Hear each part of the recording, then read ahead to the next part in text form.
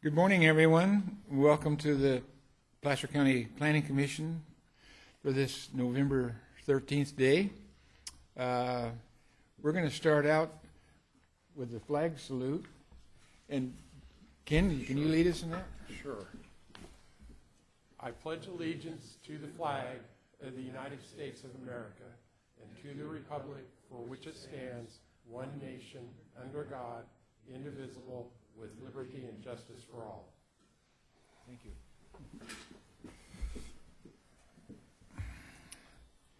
Kathy, do you want to do a roll call, please? Mr. Gray? Here. Mr. Nader? Here. Mr. Moss? Here. Mr. Johnson? Here. Mr. Rakucci? Here. Mr. Denayo? Here. Mr. Sevison? Here. Is that 7? Yeah. Holy Toledo, we haven't had a full house in a while. This is an opportunity right now for anyone that would care to address the Planning Commission on items. No, give EJ first. He gets to address it. Oh, I apologize. No, you have precedence. I'm sorry. Good morning. I'm EJ Avaldi with the Planning Services Division. I'll be real quick. At the November 4th Board of Supervisors meeting, they considered the Sheridan Community Plan update finally. They did take action to approve the plan. There was one change, and that was related to the, I believe it was a 33-acre parcel that was being changed from industrial to a farm zoning. That they recommended that be changed to a farm 10-acre minimum zoning, which that would actually allow them to split, I believe, into 3 parcels. So what we're going to be doing, we're going to go back to the board on November 18th, and that will be the final consideration of that plan update. For Planning Commission, as you all know, we scheduled a special Planning Commission meeting for next week on the 20th. On that agenda, we're going to be asking you to consider the Placer Vineyards specific plan amendment and also the Riolo Vineyards specific plan amendment. You should be getting packets. They're getting sent out today, so you have those to review over the next week. EJ, time of meeting? It will be 10 o'clock. First item starting at 10:05. Then on December 11th, that will be the next meeting after that. We do have a couple items. We have a residential care facility that is an appeal from the zoning administrator. And then there's also Cambridge Estates, which is requesting a gated entry. And so we have those 2 items for December. That's all I have. Any questions? Any questions? Seeing none, thank you. Thank you. Kathy? Any chance I could take my packet with me when I go today? Can I get my packet to take with me today? Not quite ready? Okay. Okay. Thank you. That's all right. I just thought maybe by chance.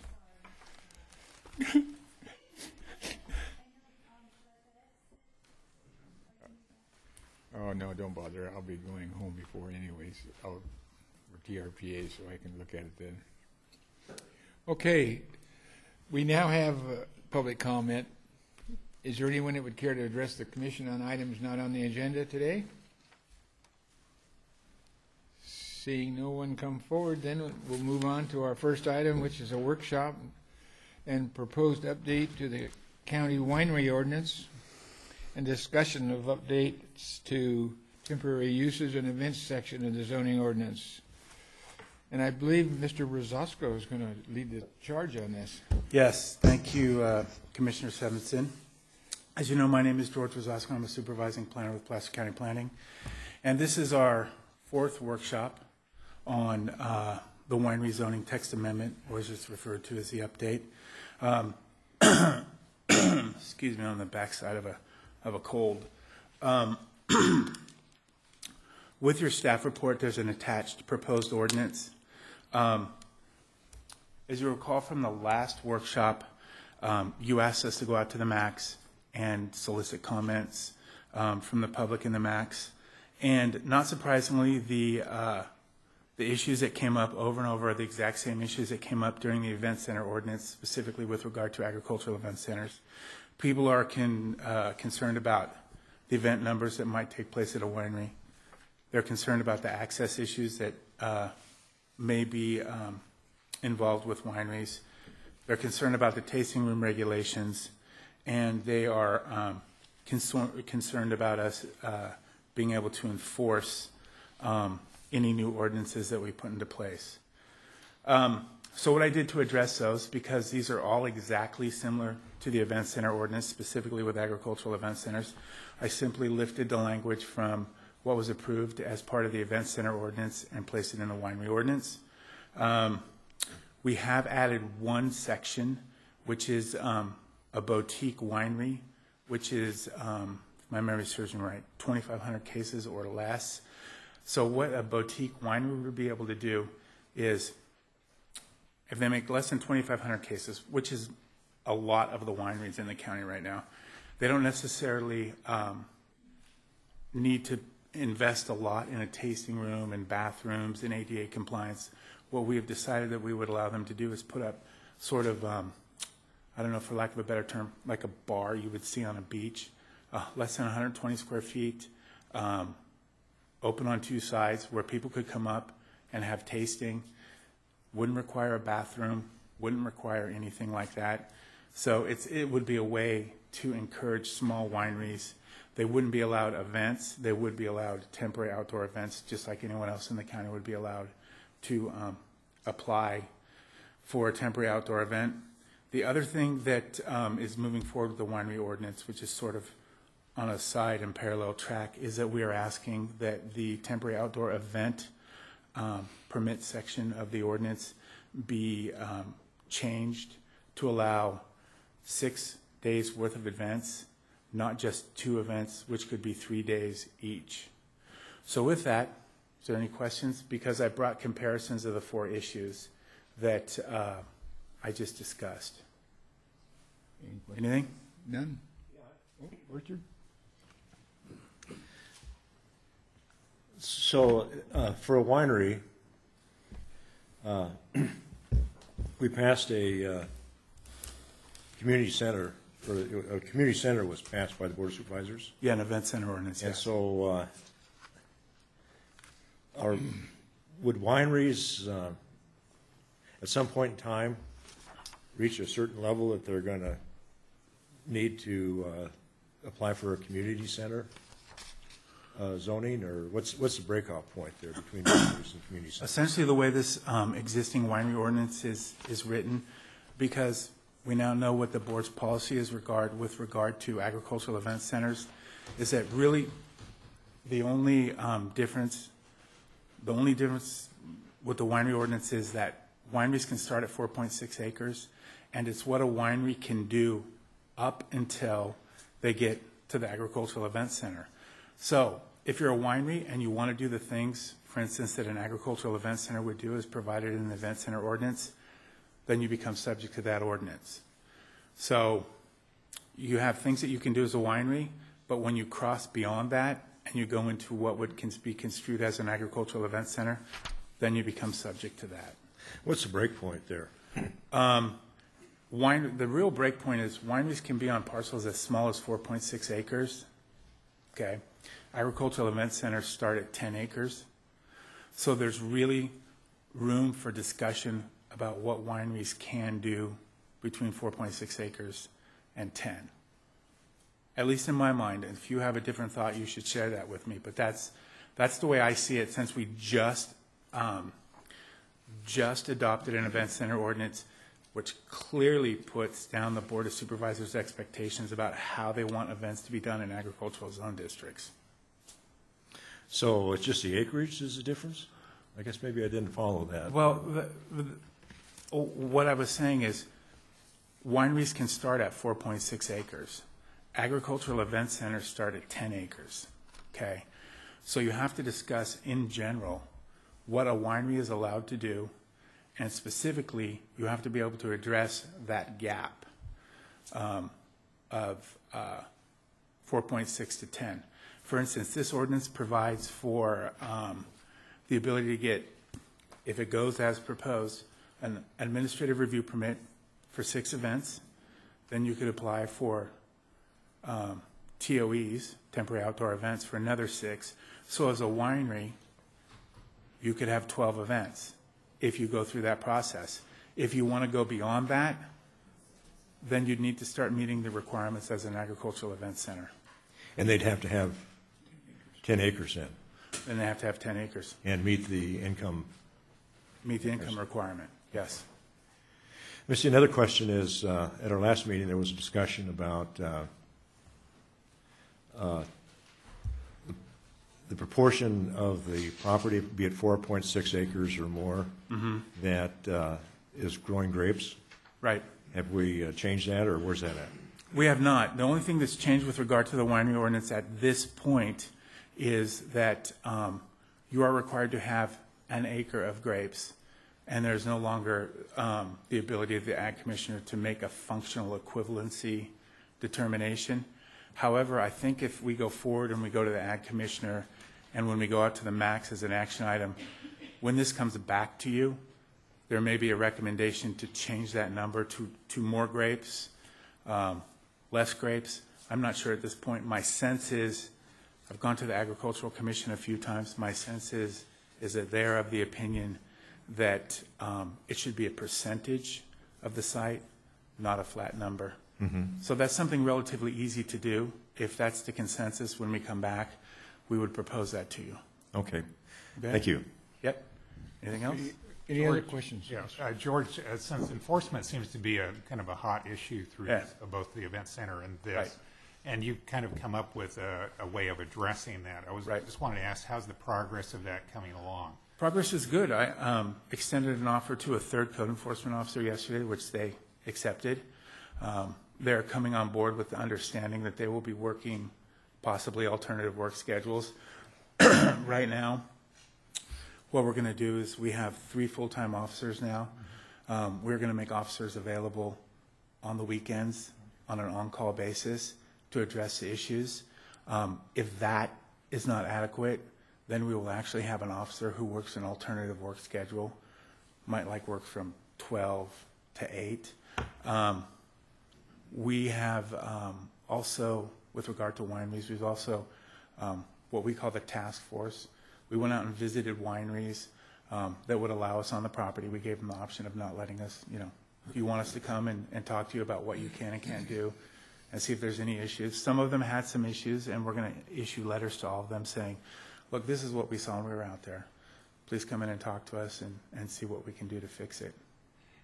Something else that you talked about is having postings on these properties that want to have events, whether, again, they're event centers or wineries, where there would be a number that they could call, not just at that location, but also if they can't get a response at that location, that they could call somebody at the county, that they will actually get somebody to answer the phone. Right. So is there going to be like a cell phone or something that's going to be passed between those 3 officers so that somebody is available to answer during those sort of... Yeah, we're going to have like period? a hotline, which will be the same number all the time, that will be available for people to call. So the posting is something you're still kind of proposing to do? The posting, I don't actually have a requirement for posting in here, but clearly that's something that very easily we could do. Yeah, Posting on a winery with numbers. sure. Yeah. It's up to obviously the rest of the planning Yeah. commission, but it's something I would really suggest, because then it makes it really available for anybody who has an issue. Because Sure. they may not always get a response from the owner of the property. Right. It was suggested by some of the other commissioners that maybe your cell phone number would be... No, I don't think so. Thank you, George. Anyone else have any questions, comments? Just one Ken? quick one, George. I know the roads were a big issue on this, and you said that they crossed over with some of the event centers. Did they pick up on the road issues from that? You mean, does the winery ordinance pick up? Yeah. Matter of fact, what I did is the language that was put into for agricultural event centers, which requires if you're on a private road, that you need a 2/3 majority of the people for it to go ahead as a winery. I put that into the winery ordinance. The only exception to that is because boutique wineries, if you wanted to be a boutique wineries, aren't allowed events, and they really don't have like a tasting room per se, they would not be subject to that 2/3 majority of the private road owners. Okay. Okay? Maybe one more question that just came up. So the boutique wineries, if they wanted to have an event, they could apply under the temporary event program? Just like anyone else, just like you could, just like I could. Okay. We have a temporary outdoor event section in our ordinance, which allows anyone to apply for temporary outdoor event. So they would still be allowed to do that. Is that part of the winery ordinance, or is it going to be a separate The ordinance? temporary outdoor event ordinance is a separate section of the zoning ordinance. The only reason it's coming forward is because it's come up a number of times that instead of allowing 2 3-day events, that it would be better served a lot of the people and wineries to be allowed to have like 6 1-day events. So it's the same amount of days, it's just a number of events that may or may not change. Okay, thanks. Yep. Okay, anyone else have a question? Okay, thank you. So quickly, let me go over this really quick. I have the four hot button items. So the first one is event. This is the exact same language that was approved by the board for agricultural event centers. Basically, it says if you have 20 people or more who are gathered for an event, that it's construed to be an event. Less than 20, it's not an event. If you have more people on your winery, and this always comes up, if you happen to be very popular and 30 people show up for a wine tasting at one time, that's not an event because you don't have 30 people there to have a social gathering. You have 30 people dropping in to drink some wine and taste it and leave.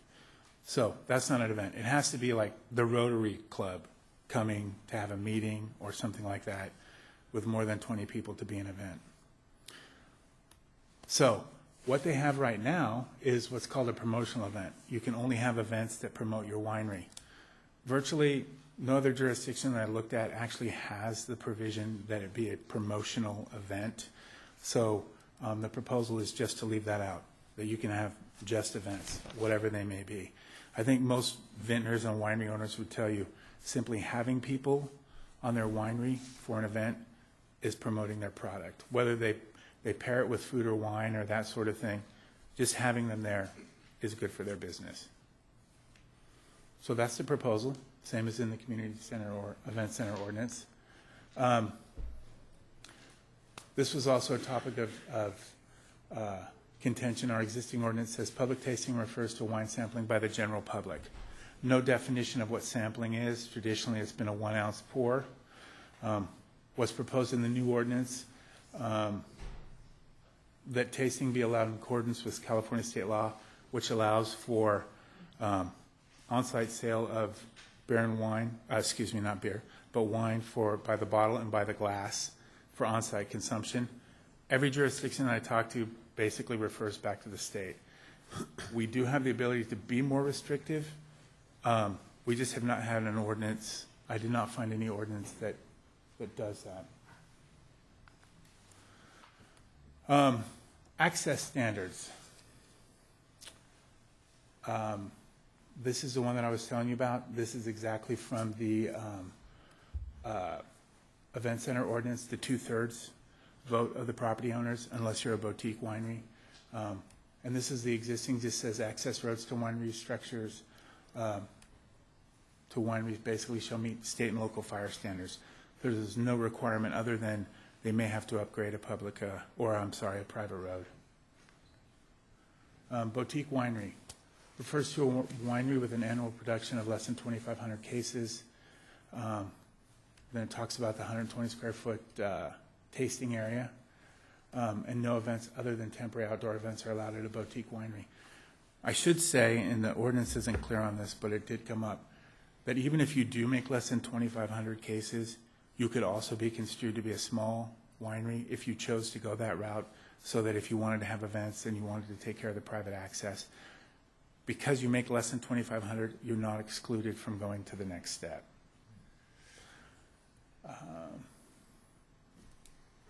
This is just the language about the temporary outdoor events, changing it from 2-3 days to 6 days worth of events. And this is how I see us moving forward. After today, I am anticipating that I will be able to go to the max with an ordinance which is substantially what you're comfortable with for an action item. Then we'll prepare the environmental document in December. We will start going to the MACs, Municipal Area Councils, Municipal Advisory Council, excuse me, in December and January. Back here in February for your final recommendation to the board in March of 2015. Any other questions, gentlemen? Any questions? I do. Yes. George, just on the road access, the 2/3 vote, Yeah. is that one time or per event? No, that would be, for instance, if you're on a private road and you're a winery, that would be a one-time. You would come in with a signed agreement and that sort of thing, and people, 2/3 of the people would have to agree that you can do this on their private road. So it would be a one-time issue. So if somebody sold the house who had voted, the new person wouldn't have anything to say, they just know that that was going to be allowed? I would think that if you had a winery and you had signed an agreement that said, we agree to have a winery that's going to have events, that would be something that would come under disclosure laws. Yeah. That you would need to disclose that. So would it be recorded? Haven't really thought about that. I don't know if that's a recordable document or not. We would have to talk to the recorder's office. If we could record it, that would be a good Just thing. become part of their road easement or something like that? That would be something we could look into. In actuality, this particular process would anticipate that this agreement come in at the time of application submittal, and that would not be something that would be recorded. Obviously, if there was any discretionary permit for the winery, that would run with the land and be there. So no, chances are we would not record it. Okay. If there's nothing else, George, we'll see if there's anyone from the public that would care to comment briefly on the presentation. Thank you. Thank you. Is there anyone who would care to come address the commission on the winery issue? Give us your name and...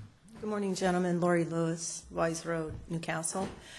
I feel like the canary in the coal mine.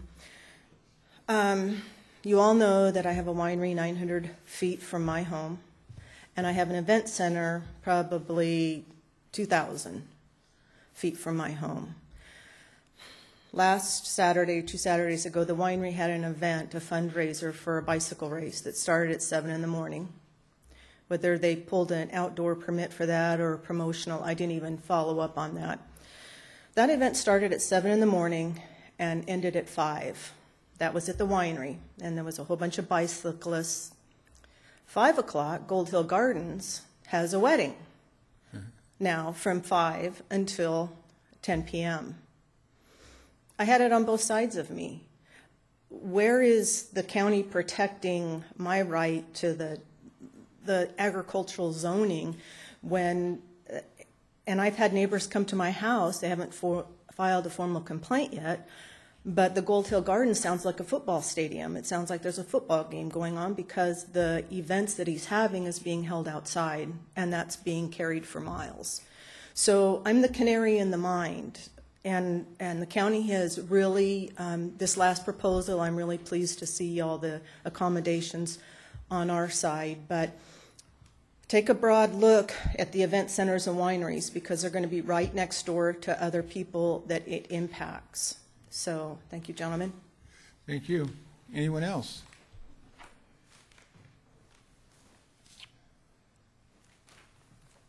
Morning. I'm Susan Ames. I'm on the corner of Wise and Gold Hill, just one property in a street over from Lori. So I have the same issues and the same complaints. But I have a couple questions. One is, when you talk about an acre of grapes, how many plants does that constitute? And same with the hops for the breweries. does 5 plants on an acre constitute planting an acre of grapes? There needs to be there's an average if you do some investigating of how many plants usually they'll plant for an acre. So I think we need to set a number of plants rather than a number of acres, to be clear. The second thing is, Lori addressed this too, every Saturday night, all summer long, Gold Hill Gardens had an event.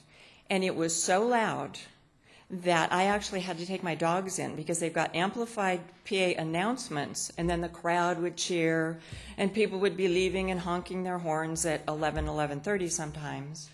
I called several times to complain and left a message on their answering machine and got no response, no action on it, nothing. So I really need to stress that we do need to have a number posted so that people have some kind of a recourse, because it's very, very invasive. I could hear the music when I was in my pasture locking up my animals every Saturday night. And that's only going to get worse. And the other thing is, speaking of posting things, and I know Carol has brought up with George the idea of limiting the amount of wine or beer consumed at the tasting rooms or whatever. It can't be unlimited. You're putting the winery owner in a position where they have to cut it off, which is against their whole plan, which is to make more money off their wines. I think they need to have a limit set, and I think that also needs to be posted at the site with a number so that if someone sees someone going over the limit, there's somewhere else they can complain to besides the winery owner. That's kind of a sticky situation. And the reason that I mention that is, I don't know if you remember, but last summer I mentioned that 2 properties, one on one side of me and the one between Lori and I on the other corner, had people come through their fences. One was a drunk driver, one we're not sure about. That same one between Lori and I, some other drunk driver just came through their fence again last week. This is both sides of me in the space of less than a year. So I think we need to be really, really careful about what, in the name of tasting, we let be consumed at these places, because I think we're going to have an ugly incident somewhere down the line. So thank you. Thank you. Anyone else? Since Sue has mentioned my comment that I made to Mr. Rosasco, and I think all of you had a copy on it. By the way, I'm Carol Rubin. I live in Newcastle, probably 3 miles away from Lori and Sue. I wanted to congratulate George on what I think is a very even-handed approach to the winery ordinance over the first draft that we saw, especially with respect to events. But I really would like you to consider a provision which you're allowed in Business and Professional Code 223358, which is the one the vintners are citing, that allows them to serve alcohol at a tasting room by the glass or bottle. Consider placing a limit on that. I think everybody, the county and planning and even the vintners, have an interest in making sure that tasting rooms don't become perceived as neighborhood watering holes, especially in residential and farm zoning. And we all remember the recent very nasty situation with Goat House Brewery. I think by placing a reasonable limit, which would be 2 5-ounce servings per hour to a maximum of 1 750 ml bottle, that's about 5 servings per customer per day, would allow the vintners to have their customers sample the wine adequately. They could still buy as much as they want, as many cases as they want. They can go down the road and drink it. They just can't drink more than that on the premises. And this gives the proprietor an out, too, to a customer who may be hanging around a little too long and making them nervous. They can just point to the sign and say, sorry, our county code says that I can't serve you anymore. This is going to be especially important in farm and residential zoning, where a neighborhood tavern is a really undesirable use. So I'm really hoping that there can be some discussion on this and we can consider the provision. By the way, 2 glasses per hour, 2 5-ounce servings per hour is already enough to render a considerable portion of the population, including a female of my size, impaired under the drunk driving statutes. So I don't think the vintners want people leaving their establishments drunk any more than the rest of us do. Thank you. Thank you. Anyone else?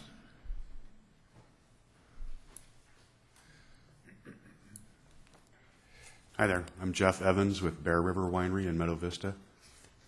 I'd like to make 3 points, and the first one is about the boutique winery definition that's being added to this zoning amendment. They mentioned this case amount of 2,500 cases. I'm not sure if any of you have really internalized what that number really means. A winemaker gets about 50 cases per ton of wine. And so if you take 2,500 and divide it by 50, you end up with 50 tons. That's how many grapes we're talking about, 50 tons of grapes. Anything less than 50 tons, you would be considered a boutique winery. Well, you know, if you look at all the wineries in Placer County, there's probably only 2 or 3 that actually exceed that number. And if you look on the TTB's website, there's 29 permitted wineries in Placer County. So, you know, you're saying that most all of these people will not be allowed to have promotional events. I don't get that. The threshold is just really ridiculous.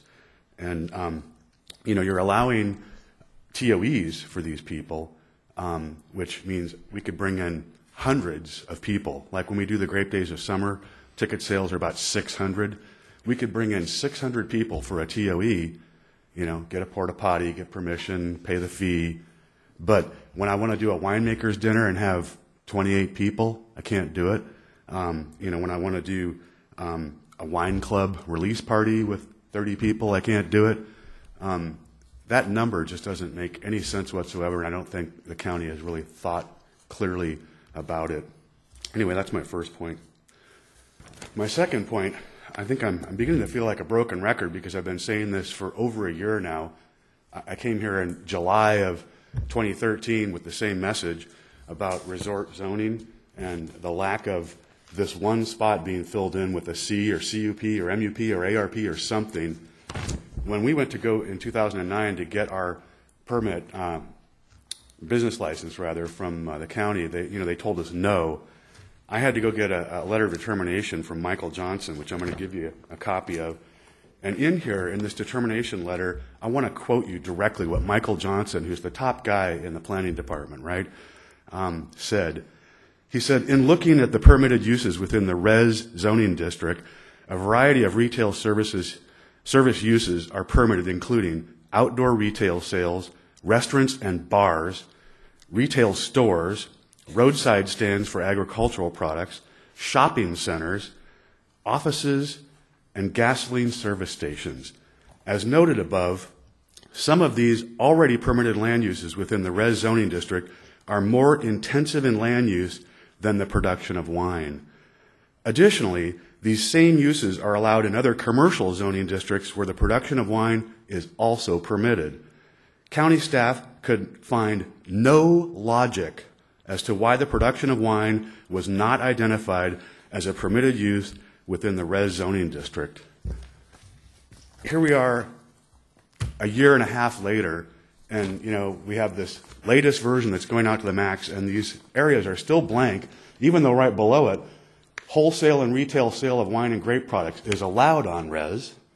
Wine tasting and retail sales of wine merchandise is allowed on res. Promotional events up to 6 per year is allowed on res. But I can't crush some grapes and ferment them because this table has not been filled in by the planning department to allow wine production on res. I just don't get it. Like I said, I'm feeling like a broken record. My third and last point that I'd like to talk about is this removing the functional equivalent clause that was in here for wineries. You were either required to have an acre of grapes And like George mentioned, the Agricultural, Commission would probably like to have that be some percentage. Or the Ag Commissioner could sign off for a functional equivalent if you were buying grapes from Placer County, from El Dorado County, from Nevada County. Well, this means that, a person who wants to build a winery, say, at the airport, where there's a gin distillery out there, but if I wanted to have a winery at the airport and I wanted to use a commercial building on commercial land at the airport in unincorporated Placer County, I would have to have an acre of grapes out there. I couldn't use the functional equivalent anymore. I couldn't just be a fermentation, / bottling plant on commercial land in the airport because they've removed this functional equivalent. And for me, the way I've internalized it, I have land that I can plant grapes on. It's $20,000 an acre to do it. But, if this is what becomes the rule, this means that I will likely not be buying grapes from any of the other growers that I have been buying from in Placer County, because I'll have to plant it on my property and I'll have to invest in that. And so the people that I have had contracts with for a number of years now, I'll say, sorry, can't buy from you anymore. Anyway, those are my 3 points. Thank you. Have a great day. Thank you. Can I respond to those, Mr. Stevenson? Sure. I actually agree with most of what Mr. Evans said. The boutique winery, it's not very clear in the ordinance, but it's not meant to force someone to be a boutique winery. It's meant to give them the opportunity to have a winery at a lesser level. However, if you only made 500 cases and you wanted to have events and you wanted to have winemaker dinners, you could fall under the small winery. So it's not meant to force people into the boutique winery section. It's only meant to give people the option of going in. Or you could go to the next step. A boutique-size winery could still qualify as a large or a small winery if they want to meet all the conditions of approval that go with those uses. And it's not clear, and that's what I said earlier. That needs to be more clearly addressed in this ordinance. The second part about not allowing wineries in the resort zone district, again, Mr. Evans is right. Those need to be added because we did make an interpretation that wineries could take place in resort. We don't have very much resort zoning. I've looked it up as far as agricultural event centers and things. I think there's 6 or 7 pieces in the entire county zoned resort. Not a lot of it, but he is correct. It does need to be added. We do need to put that in just like we would in other zone districts to allow them to have small wineries, large wineries, boutique wineries. With regard to the functional equivalency, that's something that I've talked to the Ag Commissioner about. It's something that we can certainly look at as we move forward. We can talk to the Ag Commission about whether they think we should still have a functional equivalency or not. I would tell you that if you are strictly like you make wine or distill spirits in a commercial zone district, not going to need to grow an acre of grapes, and we can clear that up. I mean, if you go to like a food processing plant and set up a winery and you buy grapes from somewhere, that's a different use. That's not really a winery. That's more like food processing and that sort of thing. So that would be something that we can also address. Yeah. Okay, yeah, that's a different use. Okay, thanks, George. Yeah. Is there anyone else that would care to comment quickly? Seeing no one coming forward, then we'll defer any action here and refer it back to George, and I think... So what I'm hopeful for today is that you have a comfort level with the ordinance that we can go out to the max for an action item. I think the things that we probably need to discuss, or at least discuss with the max, are tasting regulations. I can add a requirement for the posting about the hotline number and the property owner's number if they're having events. I'll clean up the language with regard to boutique wineries, and I'll also take care of the resort issue.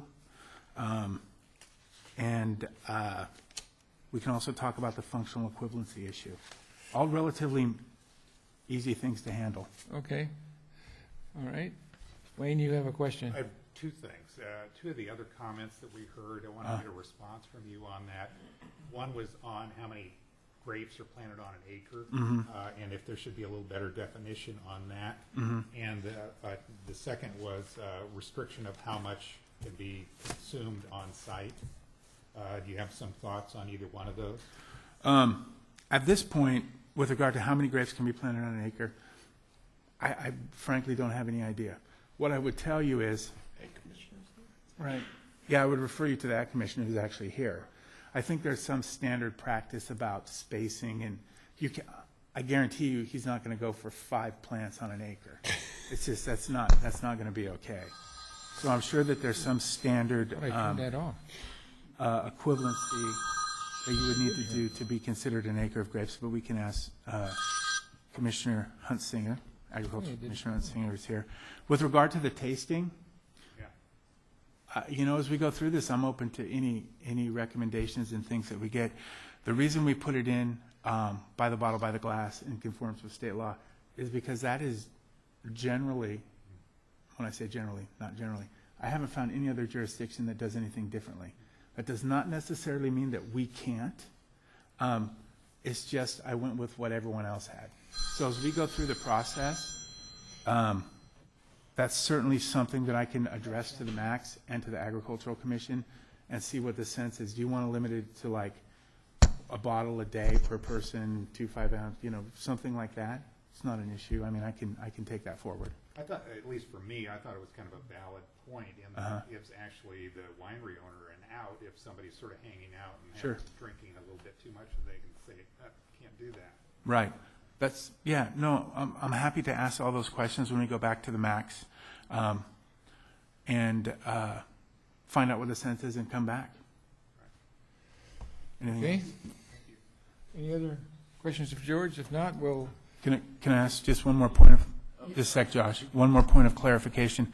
So do you have a level of comfort with those things that we've talked about, that we can take this out as an action item and come back? Sure. Yes. Okay. Okay. Great. And this is Josh Huntsinger, the Agricultural Commissioner. Hi, good morning. Josh Huntsinger, Placer County Agricultural Commissioner. I can answer the question on the planting density. I would strongly prefer that it not be specified, and the reason for that is there's a ton of variables. It's everything from the type of soil, the type of irrigation or lack thereof, the variety of grapes, the type of trellising system that the grower chooses to use. A lot of that stuff is based both on the personal preference of the grower, the goals for what type of production. Is it maximum tonnage? Is it maximum quality? Is it somewhere in between? There's a lot of different things. What kind of equipment do they want to use? Do they want to use all hand equipment, or do they want to be able to fit a tractor in between the rows? There's a whole lot of different variables. And so, I've been asked to do some of these. Hops was mentioned. I did do an analysis out there. And what I look for is I talk to the grower and I say, why did you reach this conclusion that this spacing of, if it's a 10 by 12 spacing on their planting, for instance, why did you reach that? Why is that what you decided to do? And they explain that to me. And then I go back and I research kind of what the standard industry practices are. If it's a range of 1,000 to 1,500 plants per acre, and they're at 1,200 plants, I go, okay, that's within that range. If it's 800 plants, and I'm just making up numbers, this isn't anything standard, but if it's 800 plants, then we really need to look at why it's below that standard, and we'll talk about that and see if they have some valid reason. It's like, well, I don't have enough irrigation water, so I need to plant them a little wider spacing so that I can, that's all the water I have available. There's a lot of things that go into it like that. Obviously, if it's something ridiculous like 5 plants, that's of course not going to fly. But there's quite a bit that goes into each grower selecting a specified planting density, and so I would strongly prefer that that kind of be left up to a determination rather than a set number in the ordinance, if that's your pleasure. I guess what my question would be, Josh, is it sounds like the existing ordinance and maybe the proposed ordinance gives you the discretion to evaluate if we have a valid planting regime? The existing ordinance allows either 1 acre of planted grapes or a functional equivalency. And what happens in that case is somebody says, well, I want a winery, I don't have an acre of grapes on site, and so I'm creating a functional equivalency by buying grapes from the region. And so they'll typically say, you know, I have a contract with so-and-so for 3 acres or 3 tons of grapes, and I have another contract with this entity over here for another 2 tons of grapes. You know, if you use an average of 3 tons per acre worth of production, then they more than, you know, their 5 tons they're buying more than exceeds that acre of functional equivalency. And so, you know, typically I'll go through that analysis if that makes sense, that, you know, okay, those are 2 local entities they're buying grapes from, so they are meeting that functional equivalency. The way the proposed ordinance would read, they actually would need an acre of grapes to be physically planted on the site of the winery. And so that's just as it sits today. That may or may not change depending on your direction. So basically then, when this goes to the Ag Commission, then you'll probably look at this particular issue, and if there's some proposed wording that comes out of the commission, then that's what we'll see the next time. Yeah, so my anticipation is that this draft ordinance would go to the Ag Commission next month. I believe it's December 8th. And my hope would be that they would submit a set of comments or recommendations to you for your consideration at the December 8th meeting. Thank you. You're welcome. I think we could have a condition, just sign off by the Ag Commission that it meets the standard if we chose to. Okay. Marshall Davis, vintner at Davis Dean Cellars, an owner in Lincoln. With regards to putting limits to certain things in your wording, you know, we're all responsible adults here. The state puts enough limits on us as it is. What's next? You're going to limit how many times they can go to the buffet, how many times they can use the restroom in an allotted time period. It's kind of ridiculous. So many limits. I mean, we're all responsible adults. We don't want anybody to drive home inebriated. And with respect to food processing, we are actually winemakers. We buy grapes. We make wine out of them. I don't have property that I have a vineyard planted on, but I have contracts with a lot of growers where I buy my grapes from. And we have to have the same licensing as if you were going to make your wine from your own grapes. So just with respect to that, that is winemaking. It's not food processing. So I wanted to make that statement. Thank you very much. Okay. Anyone else? I guess not. Thank you. We're back where we left off, and I think you've got your arms around. I think I know exactly the issues that we need to talk about. I wrote them all down. We will go out to the max as an action item. I'll clean up those things we talked about, posting, the resort issues, make it clear with regard to the boutique winery that it's not meant to be restrictive. It's just meant to give people another option if they don't want to be a small winery or a large winery. I think I have everything else. Well, I think when you go to the Ag Commission, you might offer them the opportunity to be the sign-off group for the 1 acre certification type thing. Yeah, I will talk to them about that. Okay. Okay? Yeah. Okay. We'll conclude that item then. Thank you, George. You bet. We'll move on now to our next item.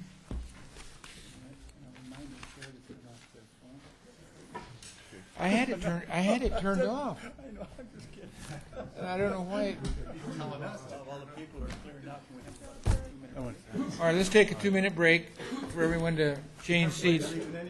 So we might as well remind us again about the phones. I gotta get a new.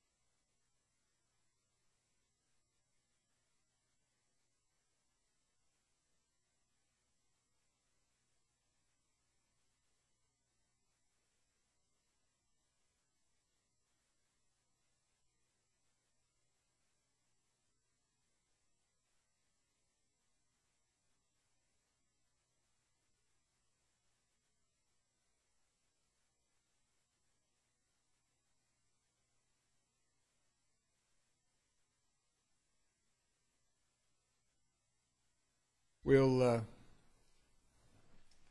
who turned it off? Give you a chance to speak so everybody can hear it. We're all helpful commissioners and chairman today, aren't we? So anyway, we're going to now take the Boulder subdivision TSE residents in the appeal. EJ.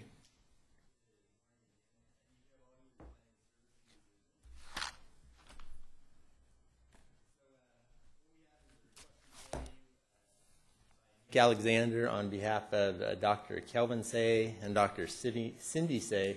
They're requesting approval of a subdivision map and conditional use permit modification to allow two things. To allow open fencing to be installed 10 feet from the westerly property line along Moss Lane, where 25 feet is currently required. And then also to allow an existing entry feature with 6-foot high walls to be located within the 35-foot front setback and partially within a private road and public utility easement. So the Boulder subdivision, this was one of the last pieces of Los Lagos that was developed. It's actually located on the west side of Auburn Folsom Road, which runs along here. It's a 17-lot subdivision, approved in 1999. Lot sizes average about 2.41 acres. The Say's residence, which is right up here, is just over 2 acres. There's one one lone residence down here that is actually also included in this subdivision. And this access off of Auburn Folsom Road is Moss Lane, which runs right alongside the entire subdivision.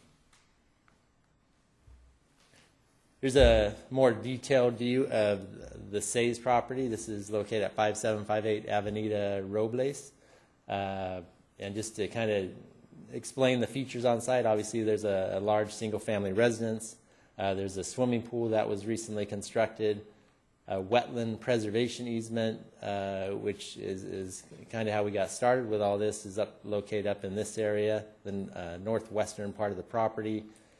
Moss Lane, of course, you can see runs right along the rear of the property. There's an open space lot JJ, that is located down to the south of the property. And then access is provided by a cul-de-sac, Avenida Robles. And then this is the entry feature that was constructed, which is also a point of discussion today. So just to give you a little background, this all started with complaints filed from the neighbors about activity happening on site. County staff went out there originally in July of 2012. And this large wetland preservation easement area, at the time we went out there, it was being graded. The property owner had placed a pipe and filled dirt within that area. They've also removed all the wetland protection fencing in that area in the purpose of using that as part of their property.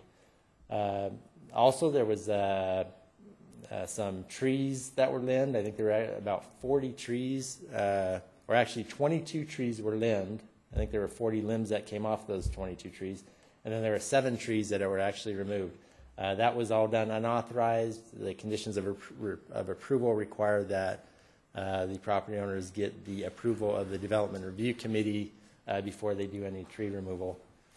A solid wood fence was also constructed. Say EJ? Yes. Were those trees within the wetland preserve area? There were 3 trees within the WPE that were removed. That's correct. Okay. It's a little confusing if, when they built the house, they probably had to remove some trees. But yeah, and this, I believe, the property owners moved in after this house had been constructed and was there. Before construction even took place, the wetland protection area fencing was already established, already installed, so those areas were clearly demarked on the site. And what I'm doing now is giving you kind of just the history of the site. What you're actually asked to consider today are 2 items regarding the fencing and the gate. But I think it's important that you understand all the history that has gone on out at this property, both for the applicant and those speaking in opposition. They also planted some redwood trees within the wetland preservation easement, which was not allowed. And back to the solid wood fencing. This was constructed next to the open space lot. The conditions of approval strictly prohibit that. And then they also prohibit solid wood fencing, within 30 feet of Moss Lane. So from the beginning, the county has been, in contact with the property owner. We sent 2 notice of violation letters, one in July of 2012, the second one in March 2013. The reason there was a gap between that time is the first time we sent notice, the property owner immediately contacted the county, and he had indicated to us that they didn't understand the rules and regulations regarding the WPE, and they had every intention to correct that and restore the wetland area. When we went out in March 2013, that did not happen. Code enforcement then was involved. They sent a notice to the property owner in April of 2013, and then the district attorney actually got involved and filed a civil complaint in August of 2013. So since all that time, the property owner has submitted a wetland restoration plan to restore that area. That was just approved, a couple months ago, and my understanding is that they are out there now implementing that plan. Then they also applied for a subdivision map conditional use permit modification. Originally, they were going to ask for that WPE area to be removed, go through the subdivision modification process to do that. I believe they worked with the Army Corps of Engineers and did not have any success in getting any sort of wetland fill permit for that area.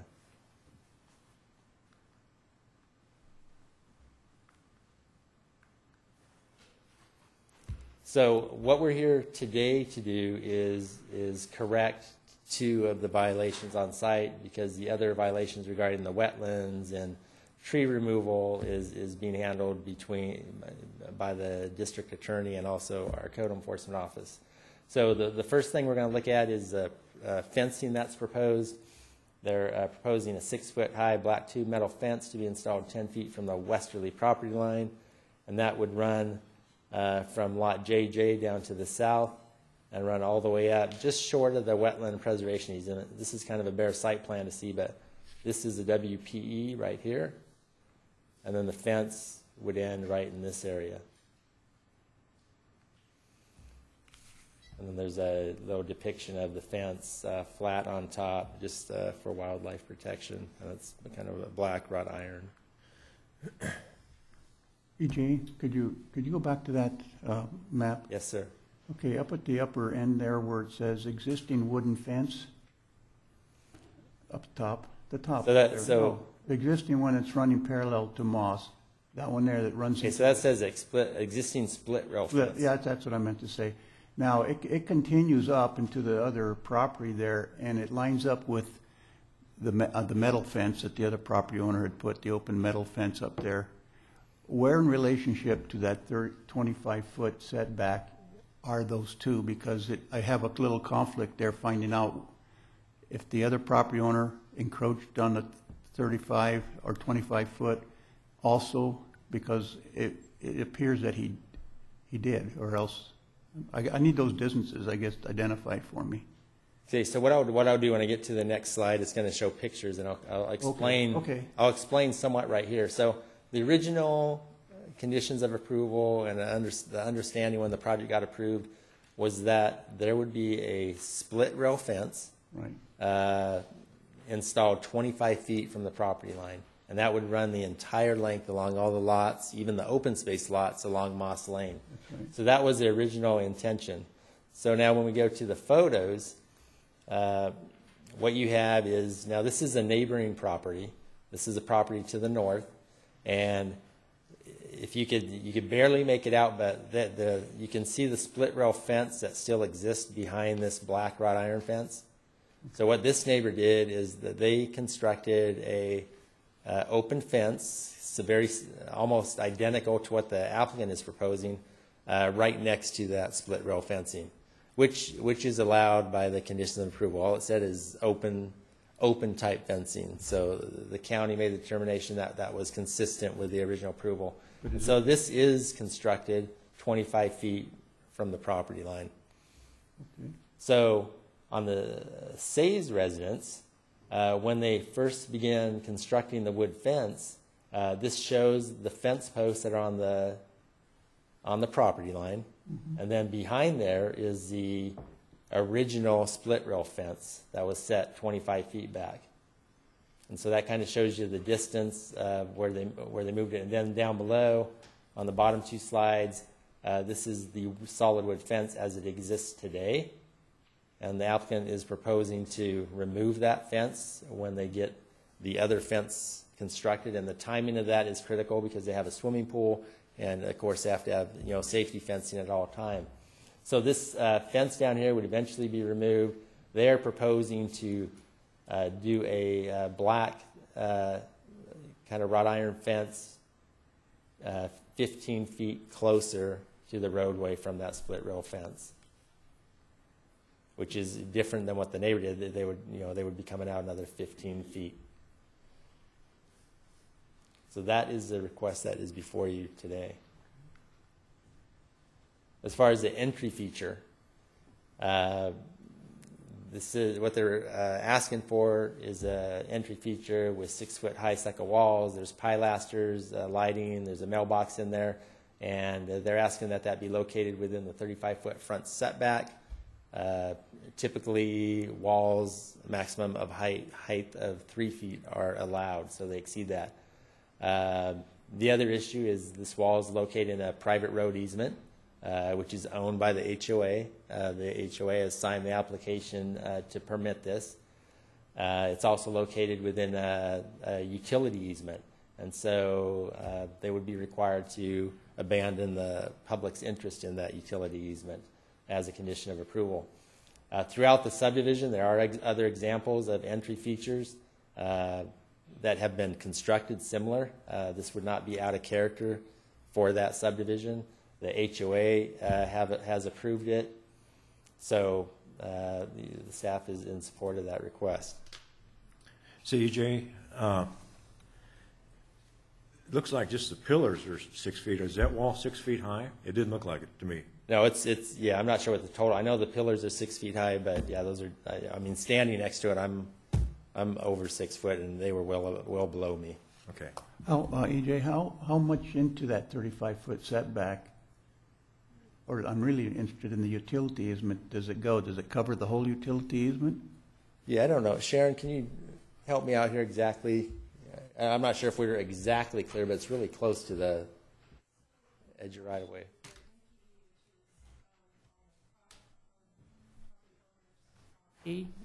So 2 easements we're talking about that have public interest. So the MPE is on the shared front property line. The PUE covers the entire road easement. So they're probably about 10 feet into it when I look at the site plan. But we don't have the benefit of a survey, but it's at the edge of pavement. But we don't have any issue with that being usually you have to go through an abandonment process because the utilities that might be in that or could be in that in the future have to say we don't need it anymore. Have we gotten that kind of approval? No, that is a condition of approval that they would go through the abandonment process to get that abandoned. So they would work with John Weber, and he would send letters out to the utilities to see if they would support that. The alternative would be that he would need to relocate any portion that's within that public easement. Are those other pilasters we can see in that picture in the county right away then? This is a private road and public private utility road, okay. easement. So there is public interest in the public utility easement as well as in the multi-purpose easement that is 12.5 feet back from the property line onto his property. Does the county hold the title to the easements, the utility easements, or is there other agencies involved? Well, the public utility easements as well as the MPE, the other utilities have interest in it, but the county is the keeper of it. So it was dedicated to the county, and we accepted them. Okay, thank you. Okay, EJ, I'm sorry. No problem. So anyway, with that, I'll get to what our recommendation is. We're asking that the commission make a finding that this project is categorically exempt from environmental review pursuant to CEQA. We're also asking you to approve this subdivision map conditional use permit modification to allow the open fencing on Lot 11 to be installed 10 feet from the westerly property line, and also to allow the existing entry feature on Lot 11 with a 6-foot high walls to be located within 35-foot front setback and partially within the road and utility easements. There's a number of other slides, just pictures of the site that are available to the applicant and anybody speaking against. So I just want to make sure that they know there's other slides available that have pictures of the site. Okay, thank you. Question? Yes, just on timing, was the pilaster and wall built after the original house construction? Yes, in fact, from the time staff spent out there, first it was a wetland preservation easement that was disturbed, and then the solid wood fence went up along the back property line, and then I think during that time the entry walls were also being constructed. I know the Says were doing a lot of improvements all out there at once, and so it was just kind of a series of construction activities that some of them that were unauthorized. Okay, any other questions, EJ? Seeing none, I guess we'll let you off the hook now. Thank you. Okay, is the applicant and or their representative care to?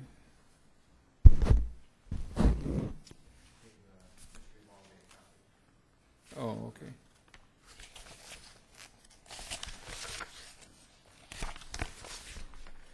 Members of the Planning Commission, Nick Alexander on behalf of Doctors Kelvin and Cindy Say. On behalf of the property owners, we wish to extend our thanks to staff for assisting us in navigating some very confusing issues and arriving what we feel is a compromise. We are in agreement with the staff report and will accept the conditions of approval as proposed by staff, but we want to point out several items that resulted in otherwise a simple issue becoming very confusing.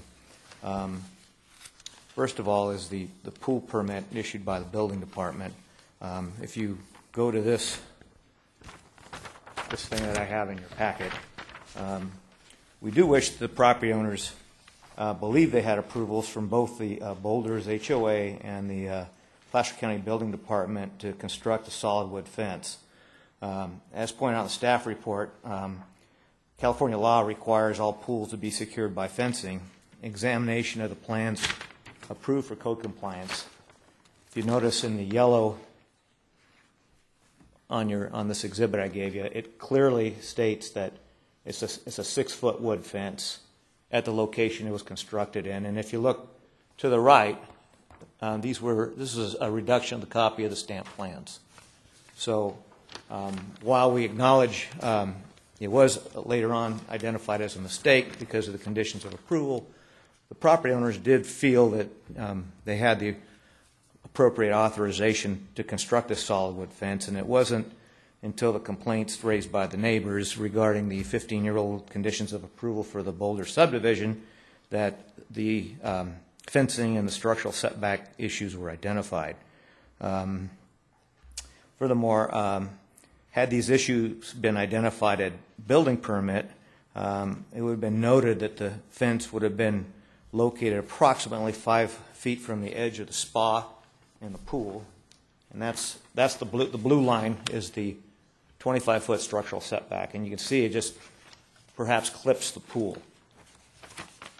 And then due to privacy concerns of the property owners, just note that this home was went into foreclosure by the original builder and was a subject of squatters occupying the residence prior to the property owners purchasing the property, which is why they wanted the fence. The property owners may have elected prior to the issuance of the pool permit not either to relocate the pool elsewhere within the 2.4-acre lot or elect not to construct the pool at all.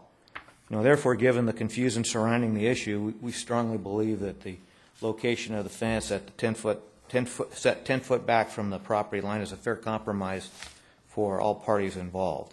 Please note that the 25-foot structural setback is still valid, and no structures are proposed to be built in there. Next issue is the 6-foot tubular steel fencing. As pointed out on paragraph 4, page 4, paragraph 3 of the staff report, the proposal to locate the 6-foot tubular steel fencing is not out of character for the neighborhood. Page 4 of the staff report points out that there are several lots with different types of fencing at various setbacks within the Boulder subdivision and along Moss Lane. And in the pictures that I've included, the first one is along Moss Lane, and you can see the white fence is set several feet off the right-of-way. Second photo is another one with a black fence that we propose to match, which is set a couple feet off the right-of-way as well. And then the other one is the property to the north the type of material for the fence we're trying to match. Therefore, no new precedent will be set. Finally, the tubular steel fencing matches the property to the north and would meet the legal requirement of the state of California for pool fencing. Conversely, the installation of split rail fencing does not secure the pool and is inconsistent with California law. The driveway entry feature, as noted in the staff report, the Boulders project is a PUE and is permissible. The entry feature is permissible with a CUP modification. And also note this request is consistent with other properties within the Boulder subdivision and would not set a new precedent. With regard to the tree removal, the property owner felt that based on the tree ordinance, which allows a lot that will not be further subdivided and is under the control of a homeowner, not a developer like me, the ability to remove up to 50% of your trees on your lot without the need of a permit. And again, this was brought up as a result of the conditions of examining conditions of approval at a later time. But I believe staff has a copy of the arborist report, and the vast majority of those trees were 6 inches or less. There were only 7 trees that rose to the level of regulation, and they were mostly decayed. But that staff report is in the planning department's file. So anyway, in conclusion, as we previously mentioned, we're in agreement with the staff report and the conditions of approval. Tubular steel fencing, given the other property owners along Moss Lane have erected tubular steel fencing, no new precedent has been set, and as pointed out in the staff report, it's not out of character for the neighborhood. Furthermore, tubular steel fencing, it secures the pool and is consistent with California law. And with regard to the fence setback issue, given the confusion regarding the approval of the pool permit, we feel that the proposed setback of 10 feet from the property is appropriate and fair compromise for all parties involved. And the entry feature, the approval of the CUP for the entry feature does not set a new precedent and has already been done with the Boulder subdivision. We have Brian Nelson here representing the Boulders HOA board, and he will address the board. We also have Jim Bunce, who is the neighbor directly across Moss Lane from the Says, who would like to extend his support for what we're proposing. He's a gentleman that has to look at this every day. So anyway, we thank the commission for their attention to this matter and respectfully request you approve the recommendation as proposed by staff, and we would like to be able to have the opportunity to respond to any issues that were not addressed in the staff report. Okay. Thank you, Nick. Is there questions of Nick at this time? Well, let me see the map I have here. Excuse me. There was a question about the fence that was adjacent to, was it the open space JJ lot? Being, it's a redwood fence too? Is that going Yeah, to be removed? that is not on the property. Lot JJ is not part of this. It's adjacent, isn't it? It's adjacent, yes. Yeah, and there's a redwood fence between this property and the open space lot? Not that I know of. Well, I haven't looked at that. The end part that comes back to the other split rail, it's the same as the 6-foot fence, the wooden fence. It turns in. Right. It turns in both I understand your question now. Yes. Yes. So is that going to be removed, or is? The split rail? Will that be removed? No, it's not on our property. The solid redwood fence? The solid wood fence would be removed, yes. In its entirety? Yes, in its entirety. Okay. I just want to make that clear, along the length of the property. And where it's adjacent to the open space lot, it'll be removed also? That's Is that correct? fine. Yes. Okay. I have a question, if no one else does. Looking at your drawing, Nick, you've said several times that the pool has to be fenced for state law, and it appears where you highlighted the yellow line for the 6-foot fence does that on its own, because it comes out, goes down the property line, and then comes back to the house. So it is an enclosed pool area. So then it would not necessarily mean that you'd have to have a fence along the street front because it's already enclosed. I don't know, maybe EJ could better answer this. You understand what I'm getting at?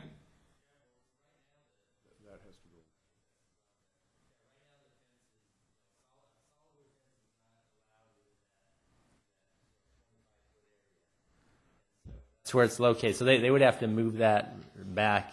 They could still achieve, protective fencing for the pool outside of that easement area. Okay. I shouldn't say easement area, but that 25-foot area. That part's fine. All it does is move the yellow line further inboard. That's correct. But the result's the same. You've created a isolated area for the pool to meet the state law requirements at that point, so that the fence out on the street is no longer necessary to meet the state law. Is that right? Yes, and that would be removed. I guess one of the questions, looking at this, the one thing that's lacking on this is showing where the wrought iron fence would go. Yeah, the wrought iron. Yeah, true. The wrought iron fence would. That because I think that's what sort of confuses. Yeah, I think the blue line is 25 feet. The property line. I think if you draw it just a little about halfway in between the yellow and the blue line, that will be the answer. It would halfway between the yellow and blue line would be 12.5 feet. Okay. It would just be. But wasn't there a comment made that along Moss Lane on the, I guess it would be I'm looking for the north mark on this. Oh, the north is here. So it would be on the southwest side. Isn't there going to be a steel tube fence proposed along there? Is that am I misunderstanding it? Yes. But not to replace the split rail fence, which is off the property. Lot JJ is not part of this property. No, I understand that, but well, why don't you go ahead? Maybe I'm confusing it. I somehow had the idea that along on your map. JJ is down here. Okay. That's correct. And maybe just show where the fence is going to go. Right here. Oh, okay, but how? And it's going to go and then around the whole property. Yeah, up above here and what? Down to here, down to the edge of the property. So right now on the site plan, they're showing. Does this? What's confusing is that the plan for the pool shows a redwood fence, but what was installed was not the redwood fence. It shows that the redwood fence was installed all the way along the back property line, except for where the split rail is, where the wetlands is. That's true. That's true. I think that's what you're trying to get to. This fence here showing here highlighted in yellow shows a 6-foot-high fence, basically doing the protection of a pool area that's required by state law. But it actually went from the lower corner all the way out to the edge of the property line. And we're here to rectify that. But are we going to have a split rail fence from?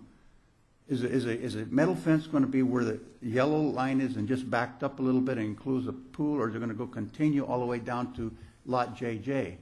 Metal fence is going to go from here up to there. Up to. Around up to the. Okay, so it's not just going to enclose the pool area; it's going to enclose the whole back of the lot up to the wetland area. Right. Okay, so it's different. It's a different. It's showing different on different plans. That's what's. Now this was the purposes of the original plan. I know. Yeah. If I could jump in here just to clarify, and if you can see the laser pointer at the bottom of the lot. Yeah. So down here, that's open space lot JJ. So what they're proposing is 10 feet from the property line edge along Moss Lane. This 6-foot fence would come all the way up. And then they show it stopping short of the WPE. So it would stop right in this area. Right. The WPE line is right along here because this is all the WPE. So it would stop here, and then it would come up, and then eventually turn into a solid wood fence up there, I believe.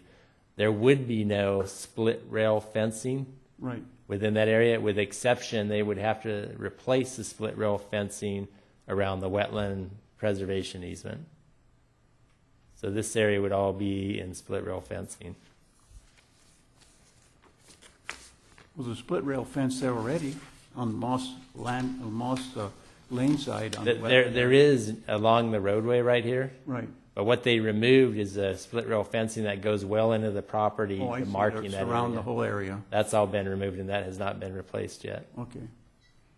So this, back to lot JJ and maybe the adjoining owner next door in lot 10, it looks like. So this tubular steel is going to go all the way around the property? For this lot, lot 11, it would just go along this property line, and it would end right here, as they're showing it. So what kind of a fence is along the JJ? So JJ is down south of the property. It's a split rail fence set back 25 feet, just like was originally approved with the subdivision. The property to the north, the split rail, as to my knowledge, the split rail fence remains, but they built right next to it the same type of black wrought iron fence, 25 feet from the property line. What they're asking for is they want to get or have that fence 15 feet closer to the roadway. Yeah, I guess I'm puzzling a little bit in terms of the state requirements that the pool be fenced. How what we're talking about here really accomplishes that? It doesn't actually. Doesn't have to? No, it doesn't. Well, yeah. Whatever they end up with, they're going to have an enclosed area, fenced area for the pool wherever this fence ends up. It will return back and fence up to the house so that area is protected. So I'm not so certain that the issue is whether or not there's going to be protective fencing for the pool. They will have that either way. EJ. Okay, I understand that. I just, one of the rationales for this is to meet the rules for the pool. And so, if this exception, if it's not clear that we're meeting the rules for the pool, that's the only reason I'm asking. Let me try and clarify something with regard to the pool.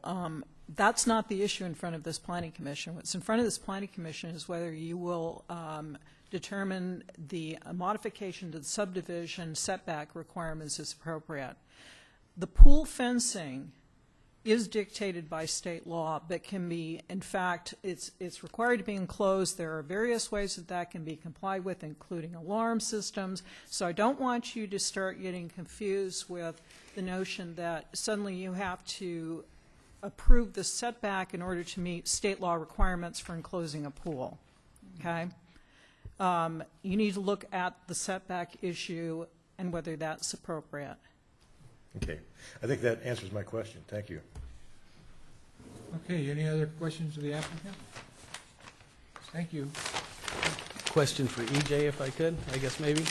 A 6-foot wood fence in itself does not require a building permit, does it? That's correct. So the original pool permit, excuse me, that was signed off. The copy that Mr. Alexander provided for you, which shows you the yellow fence.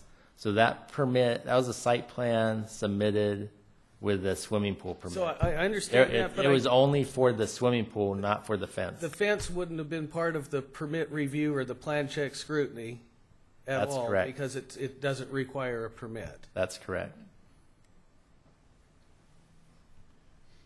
But it does require some permit to change the rule from what was approved in the original subdivision map. Then that's what we're doing. And that's what we're hearing.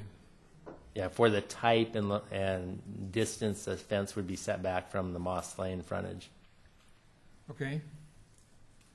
Any other questions of staff at this time? If not, we'll move on to the public at large. If there is someone that's representing a large group of people and they agree with that representation, it would save us some time if you would all at some point nod and wave and say, yeah, we support clapping. his statements, and so we don't have to go through everyone saying the same thing.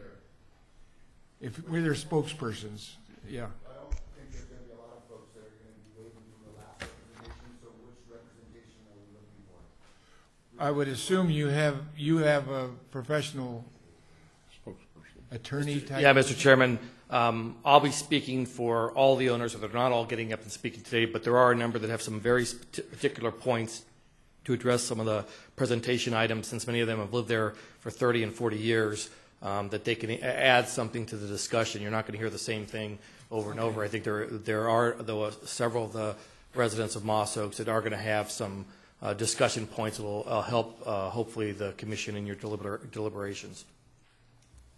Thank you. Mr. Chairman, members of the commission, Marcus LaDuca, 3200 Douglas Boulevard in Roseville, on behalf of nearly all the residents in the Moss Oaks subdivision. There's an old expression, where you stand depends on where you sit. Here, according to the staff report and the applicant, the request before you is really no big deal, just a minor request, or resulting from an unfamiliarity with the rules, or a lack of sophistication, or someone thought a mistake was made, or who knows what, or some combination of all these things. From the perspective of residents of the Moss Oaks neighborhood next door, the application before you goes to the very heart of this county's planning process.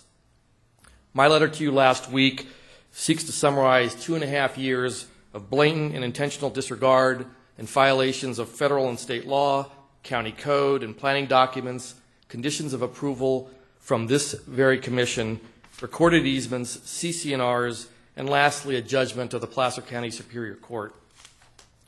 To summarize, over the past 2.5 years, and despite repeated county notices of violation and commencement of code enforcement proceedings by the county, as Mr. Evaldi noted in his presentation, the Says have essentially thumbed their noses at the county and at a range of federal and state and local regulations and laws, including conditions of approval approved by this commission through the following actions. I'd like to highlight these if I could. Remove the permanent protective fencing along the rear lot line and a portion of Lot JJ and around the recorded wetland preservation easement on their property in violation of conditions 28.0 and condition 60. Cut oak trees greater than 6 inches diameter breast height and oak tree limbs over 6 inches wide in the wetland preservation easement in violation of the county tree ordinance. 3, constructed a solid fence on the property line, and my letter was mistaken. My letter said 10 feet from the property line. It was actually constructed on the property line, over 200 feet in length in violation of conditions 3 and 28V. 4, cleared vegetation and cut oak trees greater than 6 inches diameter breast height and oak tree limbs greater than 6 inches outside of their property on Moss Lane in violation of the county tree ordinance and the property rights of others. 5, sprayed herbicide on Moss Oaks subdivision property in violation of the rights of Moss Oaks residents. 6, utilized an illegal access route for trucks and construction workers onto Moss Lane over a recorded no access strip in violation of condition 8I. And 7, constructed a solid fence along a portion of open space lot JJ in violation of Condition 69. These are just the violations, most of which are continuing to this day, of the conditions of approval for the Boulder subdivision map that this commission approved in 1999. Those conditions were the result of very detailed negotiations between the developer of the Boulder subdivision and residents of Moss Oaks. They weren't just came out of thin air or standard conditions. They were carefully crafted 15 years ago. Those restrictions, among others, were in place for 13 years prior to the SAY's repeated actions violating those restrictions. In light of the staff recommendation, those many and repeated violations apparently just don't matter. Now let's get to the violation of laws and codes by the SAYs. Besides their violations of conditions of approval and recorded CC&Rs by their actions that I've just outlined and outlined in my letter, they have, by their illegal fill on the wetland preservation easement on their property, violated the Federal Clean Water Act regarding fill of wetlands, and violated recorded easements on the property. And to say that they didn't know, didn't have knowledge of that, we've all owned homes. I've owned several. First home I bought had a sewer easement on the edge of my property. I couldn't plant any put any structures in there, and I also was restricted to the amount of trees that I could put in because there was a sewer line and certain trees have invasive roots. So when you have a property, especially when you have an engineer out there surveying for various items for construction, you know exactly what easements are on your property. It's our understanding that the U.S. Army Corps of Engineers was not willing to issue an after-the-fact wetlands fill permit to the SAYs under Section 404 of the Federal Clean Water Act. So we have violations of federal law, violation of the Subdivision Map Act through blatant and intentional violation of a number of conditions of approval to the Boulders map, and violations of the county tree ordinance. However, like those commercials on TV that we see all the time, I have to add, but wait, there's more.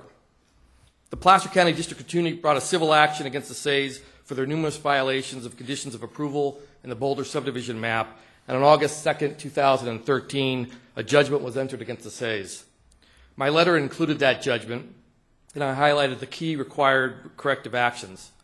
I would particularly like to note the first action, submission of a revegetation plan to the county's Development Review Committee that was required to be submitted within 2 weeks from the entry of judgment, or August 16th, 2013. True to their refusal to comply with laws, codes, conditions, and recorded restrictions, the SAYs did not submit a revegetation plan to the county until April of 2014, in violation of Judge Alan Paneshi's order by nearly 8 months. So here we are. After 2.5 years of violations of federal and state law, county ordinances, subdivision conditions, CC&Rs, recorded easements, and a judgment of the Placer County Superior Court, the SAYs ask you to bless their actions, or at least excuse them, and basically say, no problem. If you agree with the SAYs, let's not kid ourselves. Let's not beat around the bush. You are setting a precedent that anyone in Placer County can point to in order to excuse their violations of laws, codes, restrictions, conditions, recorded documents, and even a court judgment. It's a precedent and a hole that you can drive a truck through. You might even have an issue with ever denying a similar future application anywhere in the county with similar violations if you approve the application before you. You have to make findings. They can't be arbitrary and capricious. And again, someone can point to your action here and say, well, they did it, why not me? I'd even go so far to state that if you were to approve this application, there's really no point in having code enforcement in this county. That saves the county money, but will undermine the county's ability to enforce its codes and approvals by this commission and the Board of Supervisors. Finally, as a land use attorney who's entered his 29th year of practicing law in this state and is entitled roughly 300 projects, I have to say that this application goes to the very heart of the integrity of the county planning process. It's a process my clients and I and all other applicants before you have to follow if the planning process is to have any legitimacy for the public and applicants alike. If my client or any other builders or developers had committed even one or two of the violations committed by the SAYs, I'd expect the arm of government to come down very hard and deservedly so. The principle that the SAYs' illegal actions expressed to you today is quite clear. Do whatever you want, plead ignorance or lack of sophistication, or you just didn't read something, and seek permission after the fact. We believe equal treatment before the law and due process for all requires the same standards for everyone, whether they be builder or developer or resident alike. Moreover, complying with the conditions of approval will not impose any hardships on the Says. The wall that's shown, there's a rock retaining wall, and it looks like it continues around the pool. That's not even built yet. As to the violations of the front yard setback, allowing the front wall to stand is, again, to reward the Says for the repeated, blatant, and intentional violations. We ask you to uphold this Commission's earlier approval and conditions of approval for the Boulder subdivision, uphold federal and state law, county code and planning documents, and the integrity of this county's planning process, and deny the application in its entirety. Again, I'd be happy to answer any questions. There are a few residents that want to speak to address particular items that have been raised in either documents that have been submitted to you, the staff report, or the presentation today. Thank you, Mr. Chairman. Thank you, Marcus. Anyone have questions for him? I just have one question. You brought up something, Marcus, that you said that part of the 12-foot, or not 12, excuse me, the 6-foot wooden fence is built onto property JJ? It goes around. There's a piece of it that goes not onto JJ, it's on the edge. You have to have as you said, you have to have it's got to be 25 foot back, it's got to be open fencing. Okay, it's okay, right on the property line then. Okay. Correct. Any other questions? Okay, thanks, Marcus. Anyone else care to comment then? Please come forward and give us your name and.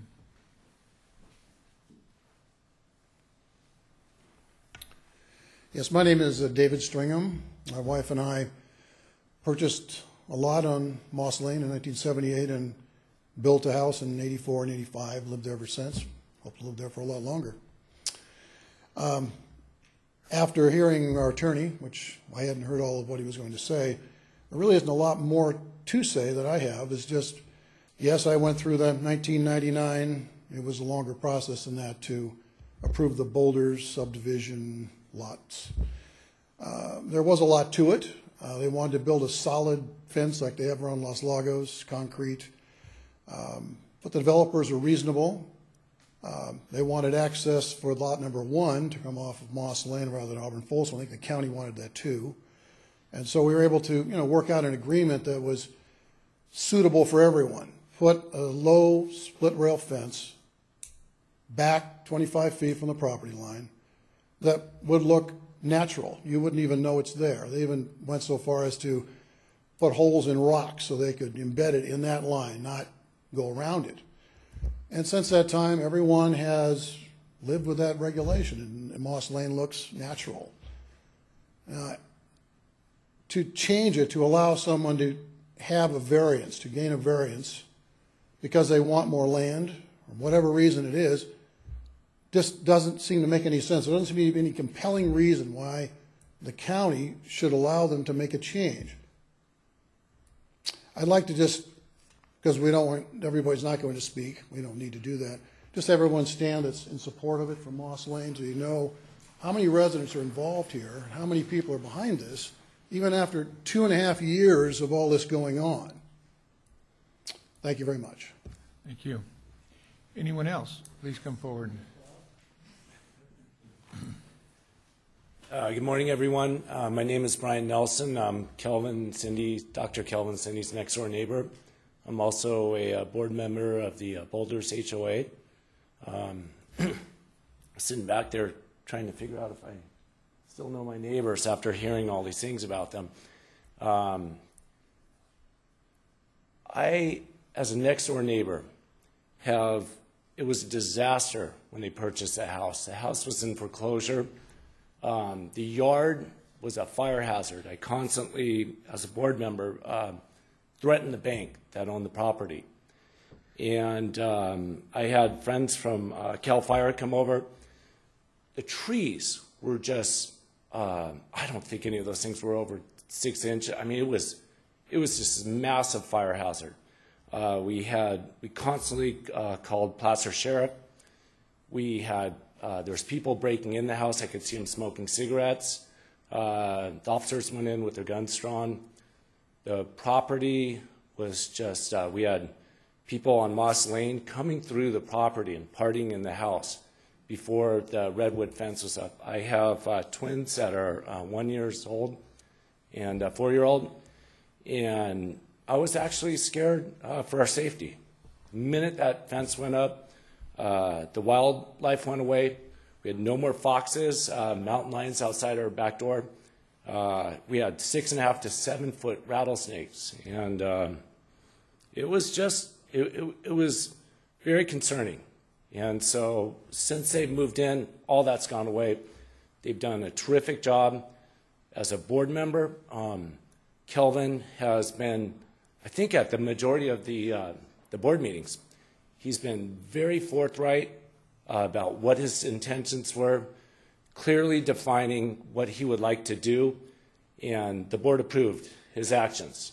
So in listening to this, I'm just still trying to be calm here, but he's done a terrific job, and again, he has the board approval for all the things he's done. That's all I have to say. Any questions? I have one question. Sure. Do you live adjacent? Do you have that wrought iron fence on the back of the property on Mossland? Is that are you that? No, I live next door. On the other side. Maybe if we can just switch.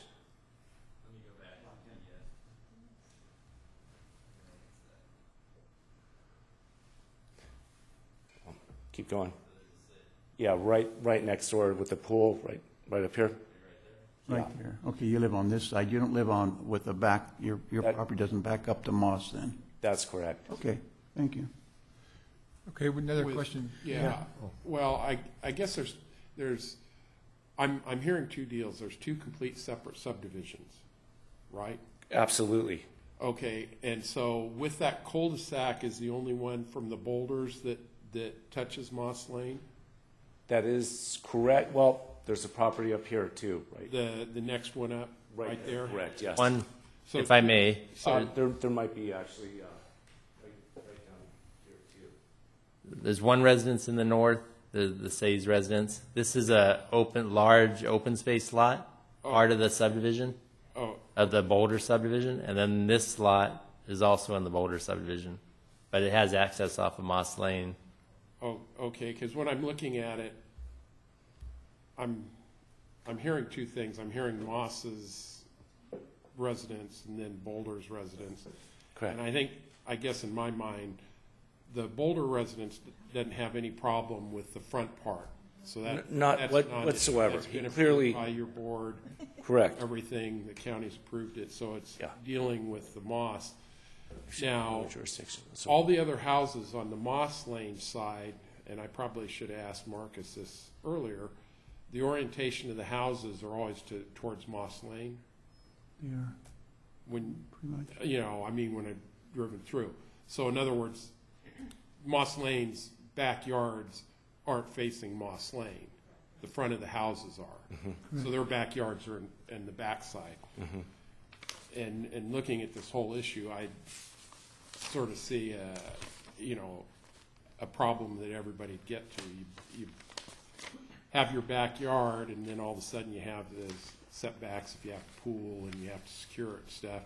And if you're the neighbor across the way or living down the street or to the sides, and then the front of your house is facing the street, in your backyard, you've got your big backyard and stuff, and so I understand the conflict here. Mm-hmm. So anyway, I just wanted to sort of clarify that with, Okay. Okay, I have a question. Public. Sure. Yeah, going around to the front of the house. On the cul-de-sac, at least it appeared to me that almost every residence there had a, what do you call them, a pilaster or pilaster? Sure. That was 6 feet tall. Let's keep And going. so basically, I guess those have all been approved by the homeowners association. That is. And so, which is counter to what the county's policy is within the easements. And so I guess what we're asking for here is a subdivision modification that brings everybody into conformance. That's not correct. No, it's just the. Not exactly. So the other lots would be out of conformance then, still. That's That have correct. Pilasters that are That's 6 feet probably tall. correct, yeah.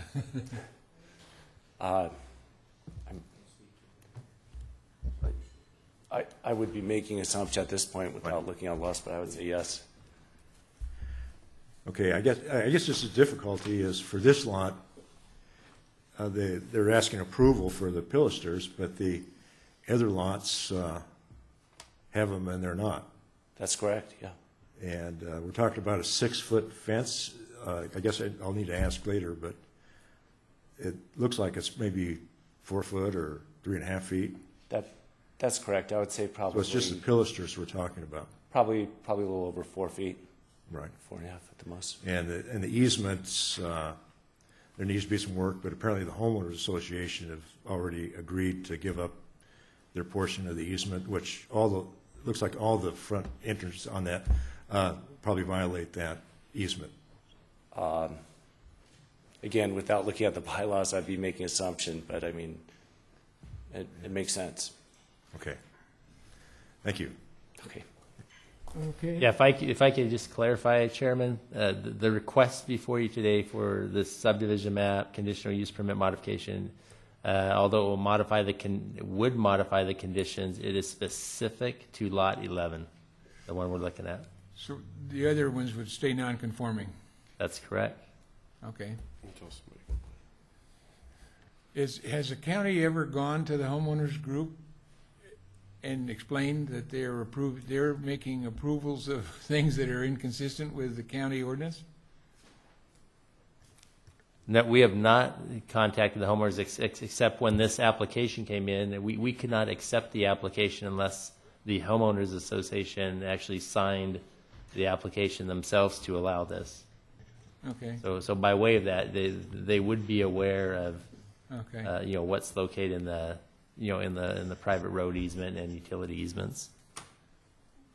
Ken, you got a question? Yeah, EJ, on that, I mean, the issue of the front came up because of the issue of the back. I mean, that's what precipitated. That's correct. The whole thing where when code enforcement went out, I mean, they went through everything with a fine-tooth comb. That's correct. And when we go out and in the process of trying to correct a violation, doing whether it's a subdivision modification or a variance, if we notice something like this that is also out of code, we try to correct that as well. Yeah. Okay, thank you. Thank you. Anyone else care to come up?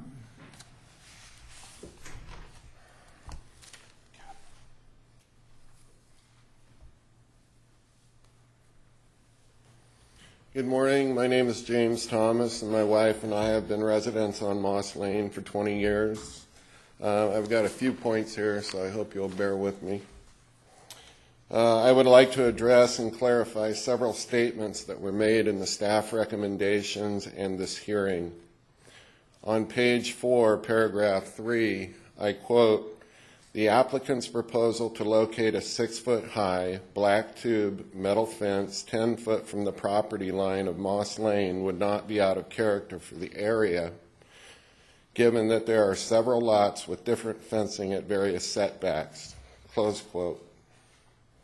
One of the most important issues with this statement, or this statement does not take into account, is that approximately 80 feet of the open rail fencing will expose an area which is currently used as a gravel-covered storage lot for a boat, trailer, and various debris. It is obviously permanent and encompasses a very large area that will be very visually impactful and makes it especially crucial that the current 25-foot setback be maintained. And you can probably see that area there. Referring again to the county's statement, in actuality, the only fencing setback along the Moss Lane Boulders boundary that has been violated is that of the Says. Lot 1 at the entrance of Moss Lane differs.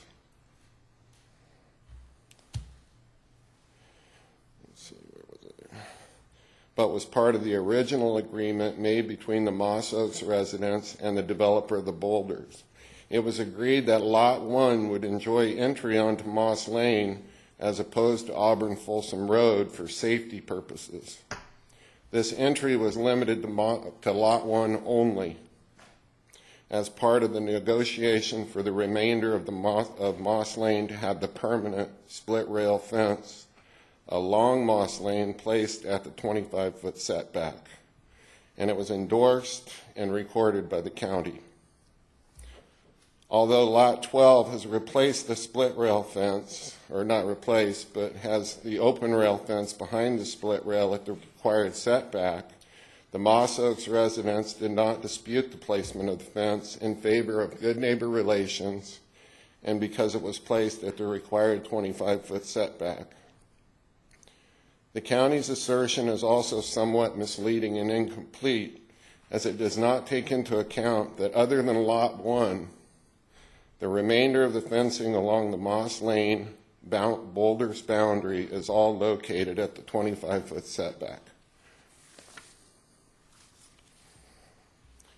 The fencing on 2 parcels on the other side of the road at the entrance to Moss Lane was modified months after the Says built their fence. We are aware that at least one of the properties at the entrance of Moss Lane opposite Lot 1 were paying close attention to what was going on at the Say property and seeing no discernible response by the county, likely proceeded in kind. After speaking with the contractor at 5860 Moss Lane, we were informed that the fencing was placed close to the road only temporarily for construction purposes and would be removed or placed back in its correct position very soon. The fencing issue at 8300 Moss Court at the entrance of Moss Lane is being dealt with in a separate code enforcement action and has already been ruled against by the Commission. The fencing on the Moss Oaks homeowner side of the road cannot be used for comparison. The majority of the fencing along the side of the road is in character with a rural country feel. The majority of the fencing is either wire or corral style fencing, low-lying, and located at the front entrance to homes and complies with requirements of the Moss Oaks community. The county also asserts in paragraph 2, page 4, I quote, "The area within the 25-foot fencing setback is heavily vegetated with oak trees and other native vegetation. Relocating the open style fence 15 feet closer to Moss Lane should not impact the visual character of the area," close quote. What this paragraph fails to mention is that although the property bordering both ends of the Say property along Moss Lane are in fact heavily vegetated with oak trees and other native vegetation, the property along Moss Lane directly behind the Say property is precisely where the vegetation has been removed, with only limbed up oak trees remaining. We respectfully request that the Commission uphold the 25-foot setback and protect the beauty of Moss Lane. And I'd just like to point out that the plot map is a little bit inaccurate and misleading. And if you look at the pictures of the original split rail fence in relation to where the pool sits, that split rail fence is where the new open rail fence should go at the 25-foot setback and leaves plenty of room between the fence and the pool. I think that's it. So thank you for your consideration. Can I ask you a question? Sure. Because I was going to ask it of staff later on, but since you brought up the split rail fence, the split rail fence at the wetlands area. Right. It's there that goes up and butts up against the taller wooden fence. Is that set back at 25 feet? Yes. And it's lined up with the other property to the north where that person... Where the open rail fence is. They put the wrought iron type fence right against the split rail fence. Yeah. And those all line up, because I went out there a couple of times, so I just want to make sure that fence was 25 feet. Because it's hard to tell from the edge of the right road and what have you. Yeah. The barbed wire fence is actually where the property line is. Right. The split rail sits 25 feet. 25 feet. Okay, thank you. Commissioner Rokuchi, there's a photo of just what you're talking about right now. That's the split rail fence, 25 feet. And you can see the barbed wire fence in the foreground there. Right. Yeah, I've been there. Yeah. And then could you pull up that pool picture? The one that shows the setback between the split rail and the swimming pool.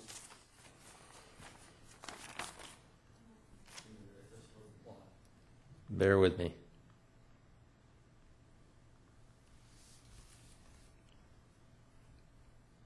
So this There's photo a up there. better one than that, but you can kind of see that it's quite a distance.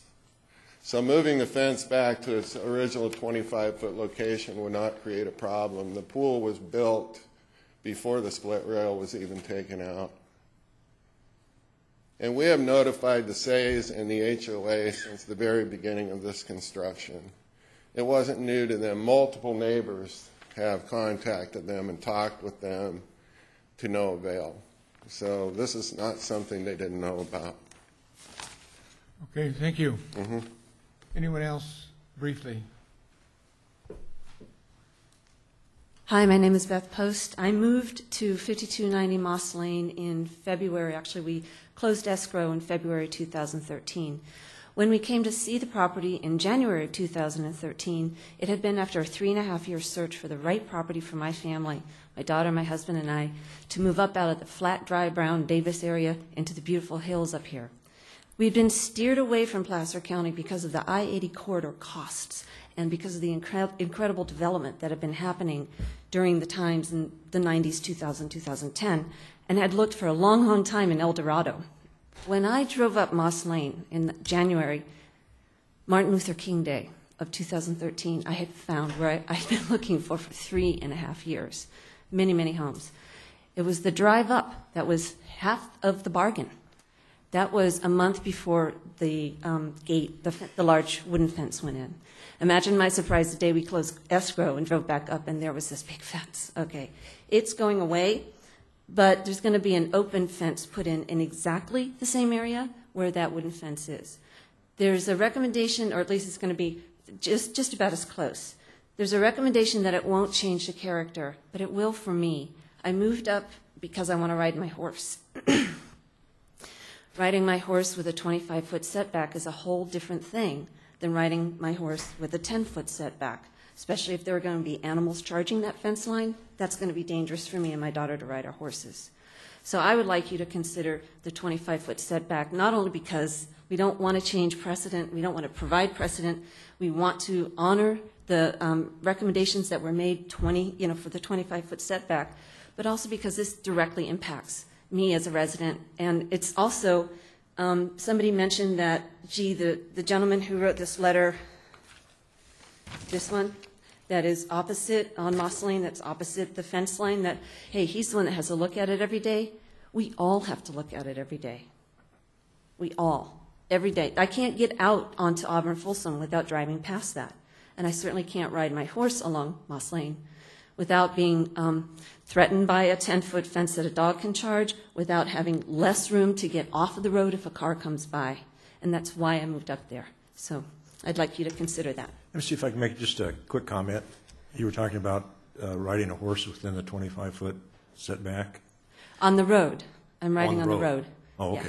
Yeah. I'm not crossing property. I mean, the only reason I would have to step into the 10-foot setback would be, if a car comes. And if a car comes, what I currently have now for my horse's sake is a visual space that my horse can safely move into.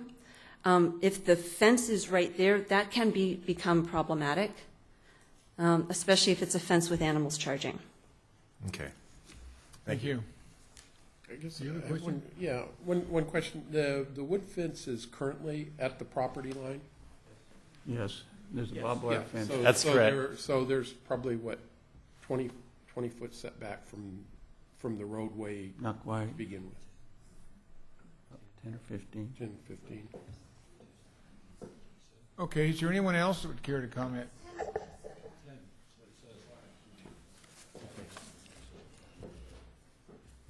Hello. Good morning. My name is Jim Bunsley, and I'm one of the Moss Oaks residents. I'm the gentleman that she just referred to. I live right across the street from the Sayes. And I've been there during the time that they constructed that house, or the house was being constructed, and before. And the lot was overgrown. It was ugly. It was a constant burden to look at. from my point of view, and I see it every day. Both my front door faces kind of Moss Lane and my back door comes up. We have about 200, 250 feet of adjoining property line. When I look at what they've done, it's just an improvement. In fact, I personally would rather have the wood fence because I don't want to look into their backyard and see their kids swimming. I think that's a privacy that they are due, and it's not something I want to impose upon. But I'm in support of the recommendation to put the open rail fence, the open metal fence there at the 10-foot line. I don't see how this will impact anything or anybody going down Moss Lane. The lady talks about riding her horses. If you go down Moss Lane, you look at every fence on Moss Lane on our side, they're right on the road. And if you look at our CC&Rs, there's a 50-foot setback. There's not a single property that abides by that 50-foot setback in our CC&Rs. My fence is right on the line, right on the road. That's where it was when I bought it. Awan's right next to me, same thing, all the way around. So you're talking about a dog charging. If my dog charges the fence, it's going to be a whole lot worse than theirs, which is going to be roughly 25 feet off the edge of the road at this time. But I don't have any objection to the fence.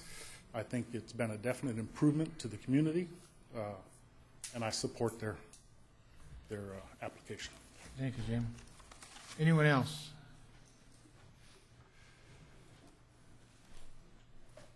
Good afternoon. My name is Chantal DeCaval. I live on Moss Lane, a bit further down the road. I am opposed to this change because when I moved in 1999, and I was, like Beth, very taken by the Moss Lane, and this is where I wanted to live. And when I learned that the parcel of land between Moss Lane and Auburn Folsom Road belonged to the Los Lagos development, I went to the Planning Commission and I asked them what was the plan for the fencing between those two developments. Was there going to be ever a wall-like fencing like Los Lagos has along Auburn Folsom Road? And I was assured that no, in no ways. There was wooden split rail fencing that was to be permanent and set at a 25-feet setback. 13 years later, somebody moves in and decides to put his fence not only outside these 25 setbacks, but put a wall-style fencing.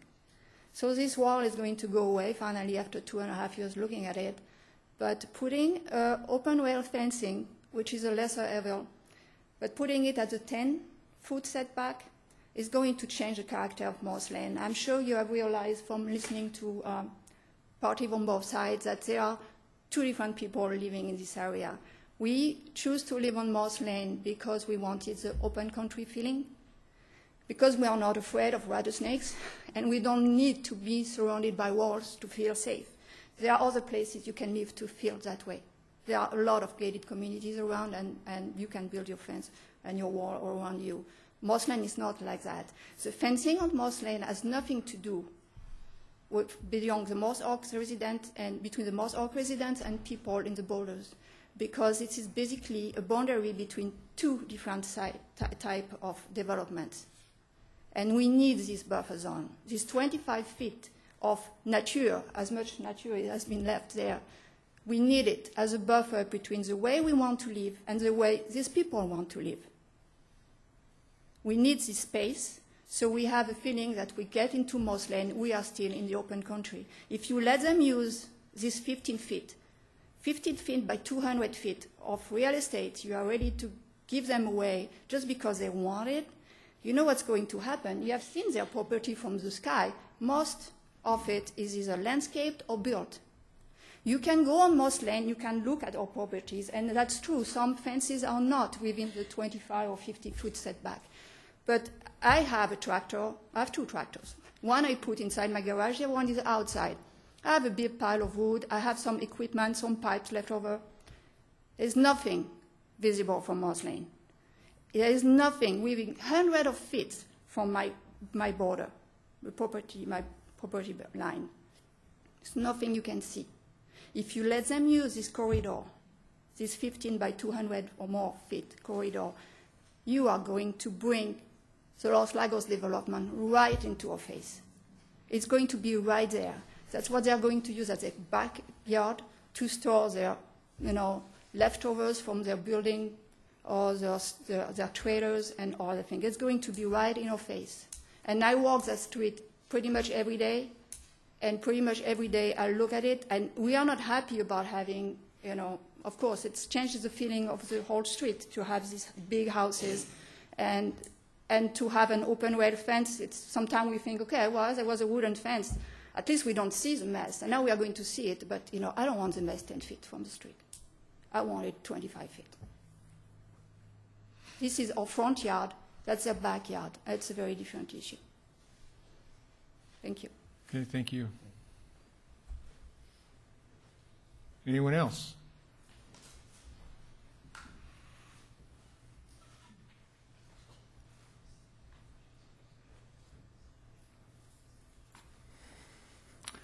I guess everything's about been said. My name is Ivan Holt. I live at 5465 Moss Lane, and I've lived there since 1980.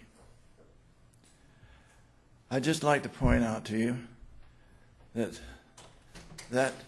when it was negotiated, the 25-foot setback, it was to maintain our environment on Moss Lane. And the present people on Lot 11, they've moved in on us, and they haven't followed any rules, and they need to.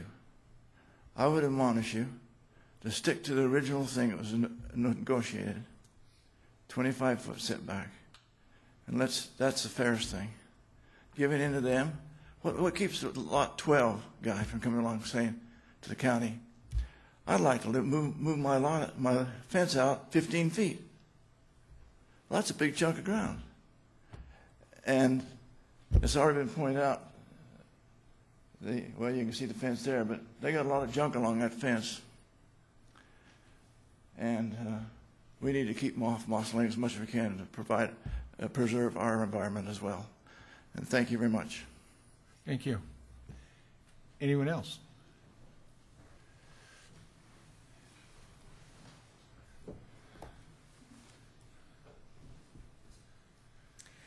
Julie Stringham, my husband David spoke, and this is for you, Jeffrey, because yes, we have been there for 30 years, and we had the privilege of knowing and loving your father, and he is at the base of this, because his love of Moss Lane and the rural experience that we all have is how we got here.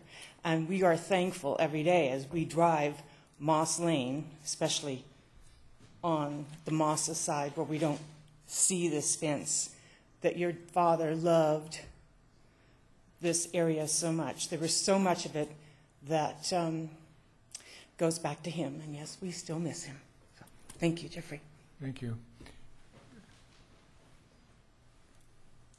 Hi, my name is Kurt Hamburg. I've lived on Moss Lane also for about 20 years. I had really no intention of talking here today, but in listening to the Council for the Seas, I've been involved in this passively for the last 2.5 years, and it seems it's just been a series of double talk, and we didn't know about the wetlands, we didn't know about the fence, we didn't know we were supposed to do this, we didn't know we were supposed to do that, and when I look at these pictures, I don't know how you could not see the picture on the left where you can see the fence that's in place already and where it's supposed to be, and claim ignorance by moving a brand new fence. I don't know how you can continue to avoid the wetlands issues, et cetera, et cetera.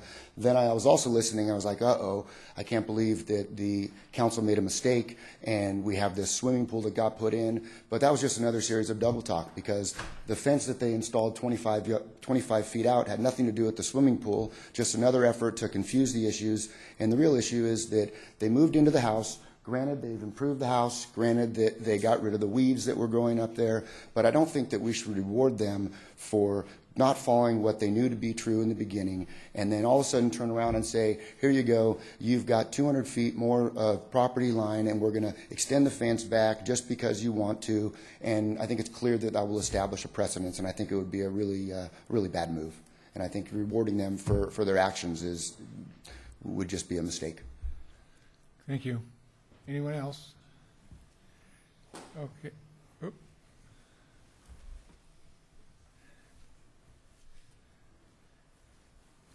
I'm Dale Winchester. I live on Moss Lane, and my wife and I moved in there and built about 40 years ago. And so, like many have spoke, growing up in the country, my wife and I looked for over a year to find a place that had the rural setting. And it was a dirt road then. So we go in and look, and my wife says, this is where we need to be. This is it. We met Henry Moss. We walked a lot of the property, and his vision and what he wanted to do and what he's seen fit exactly what Penny and I wanted and what we seen. And now, in the last 2.5 years, has dramatically changed. And so the phone calls and meetings and get-togethers of the Moss Lane homeowners and their heart for the area and what was getting changed. So some of us made calls to the Homeowners Association. We, well, it's out of our hands. You know, we have not given them the okay to do what they're doing. I mean, they got goats down there eating everything up. They're in there right along Moss Lane, cutting limbs and trees. I mean, just right along the road, just opening it up. And I mentioned to the guy with the goats and the workers, I said, you guys can't be doing this. Is the owner home? I mean, you let them know this can't be doing this. And I just don't get it. You're way over the line. And so I talked to John Adair. I got a hold of the association that was handling it, and John Adair, and then there was Anthony, they call him Tony.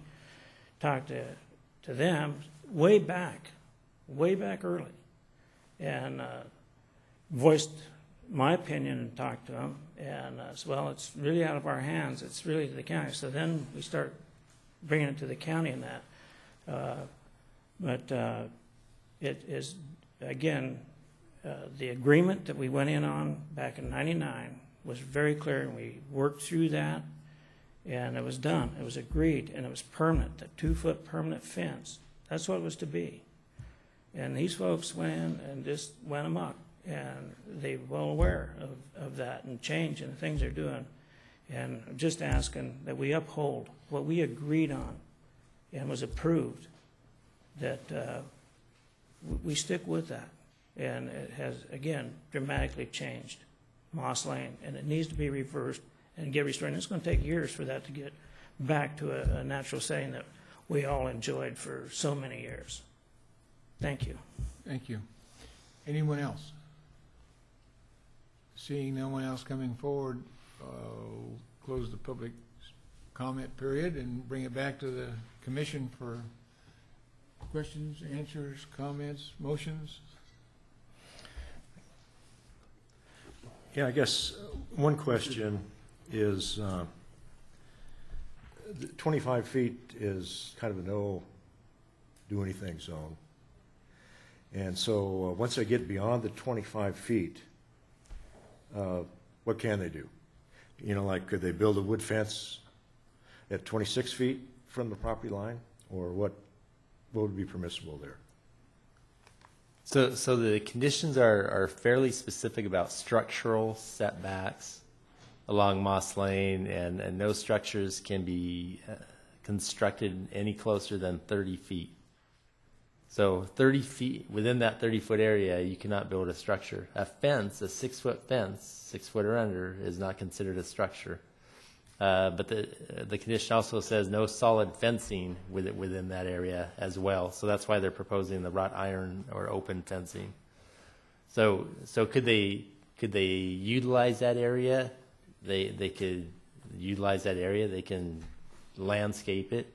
Anything short of building a structure there, they would be able to do. Okay, so the tubular fence that we're talking about, if it's on the 25 foot, that wouldn't be considered a structure? That's correct. Okay. A 6-foot wood fence would be out, though, because it's specifically excluded. Right, condition says no solid fencing along Moss. So they could go back 30 feet and put in a wood fence if they wanted, without a permit of any kind. Okay. Okay. Any other comments? Mr. Chairman? Yes. Just for the record, I have met with the applicant's representative. I've also met with Mr. LaDuca. I've also met on site with some of the residents of Moss Lane and walked the area with them. So I wanted to disclose that. Wanted to also, I guess, kind of maybe try to break this up and simplify it in some ways, in my mind anyway, barring the other commissioners having issues with it. I don't hear any real objection or opposition to what's going on in the front of the subdivision with the driveway features and what have you. What I really hear the big issue is the type of the fence that's there and the location of the fence. What I'm hearing as I talk with some of the residents is that really if they go to the wrought iron with a solid cap rail and not pickets, that there's not a huge opposition to that if it's in the right location. So really what it boils down to in my mind here today, regardless of everything else that's on the plate, the contested issue here is the location of that fence. And the type of construction. Well, the wood fence we've conceded is going, so the type of construction is the wrought iron, and I mean that exists up and down in other locations. So my interpretation, and I hope I'm not wrong, but my interpretation from what I understand is that if that goes to that wrought iron fence, that could be lived with if it was installed at the proper setback. I think you're right on. Yeah. I have a tendency to agree with you. Not only a tendency, but I am agreeing with you. But I'd like to also make a disclosure. I did meet with both Nick Alexander and Mr. LaDuca on separate occasions, and I didn't know where Moss Lane was at all. In fact, I couldn't find it at first. I live in Roseville. How would I find it? But I did find it. I went out twice, and the other day, second time, I parked my little truck along there a couple of places, put on my blinkers, and I don't know if any of you saw me. I thought the police were going to call because I went up to a couple of the back fences over there and took a bunch of pictures with my cell phone and stuff.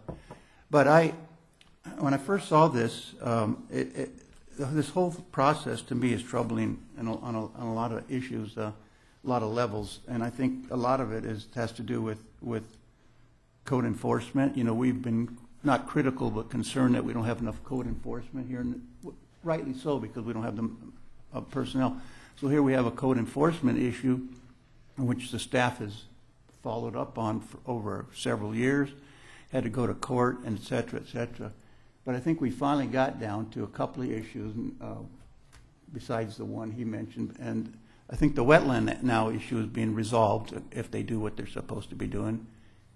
I have a kind of an issue in the front with the utility easement part of it, but I guess if it goes through the proper channels with the county and stuff. I know just from my own experience when I was on the city council in Roseville, a pool manufacturer decided to put a part of the pool inside not the decking, but part of the pool in a 5-foot easement in the back of our property, and thank God we found out before it was gun-ited, but we made them move it. The rebar. So I'm kind of sensitive because utility easements are there for a reason. They're for the utilities. But again, if the utility companies can sign off that it's, sometimes utility easements are put in and then they're not even used. I can handle that. But I believe the wooden fence on the back of the property and everything that's gone along that is critical, as Jeffrey pointed out. And because there has been a precedence of the adjacent property owner there with the wrought iron type fencing at the 25-foot setback in front of their split rail fence, I think I really think that's the appropriate place for it to be. All the other things were violations in their own right, but that one there I think needs to stay where it was originally worked out with the property owners during the 1999 negotiations. And I didn't know what the property looked like before present property owner bought that property, but I do admire people cleaning up their property and taking care of it and making it better, obviously. But I don't think it's necessarily complete carte blanche to just do anything you want, especially if there's these agreements that have been in place for a little while. So I agree with you, Jeffrey, on that. I can handle the front one. And I'm in agreement with you on the 25-foot setback with the wrought iron, if that's what the other commissioners would like. Okay, thank you. Is there anyone else? Are you prepared to make a motion? Is that what you? Or someone? I was going to ask the T's or Nick if you're talking for them on the pool part. I mean, at the 25-foot setback, does it cross over pool equipment, or what?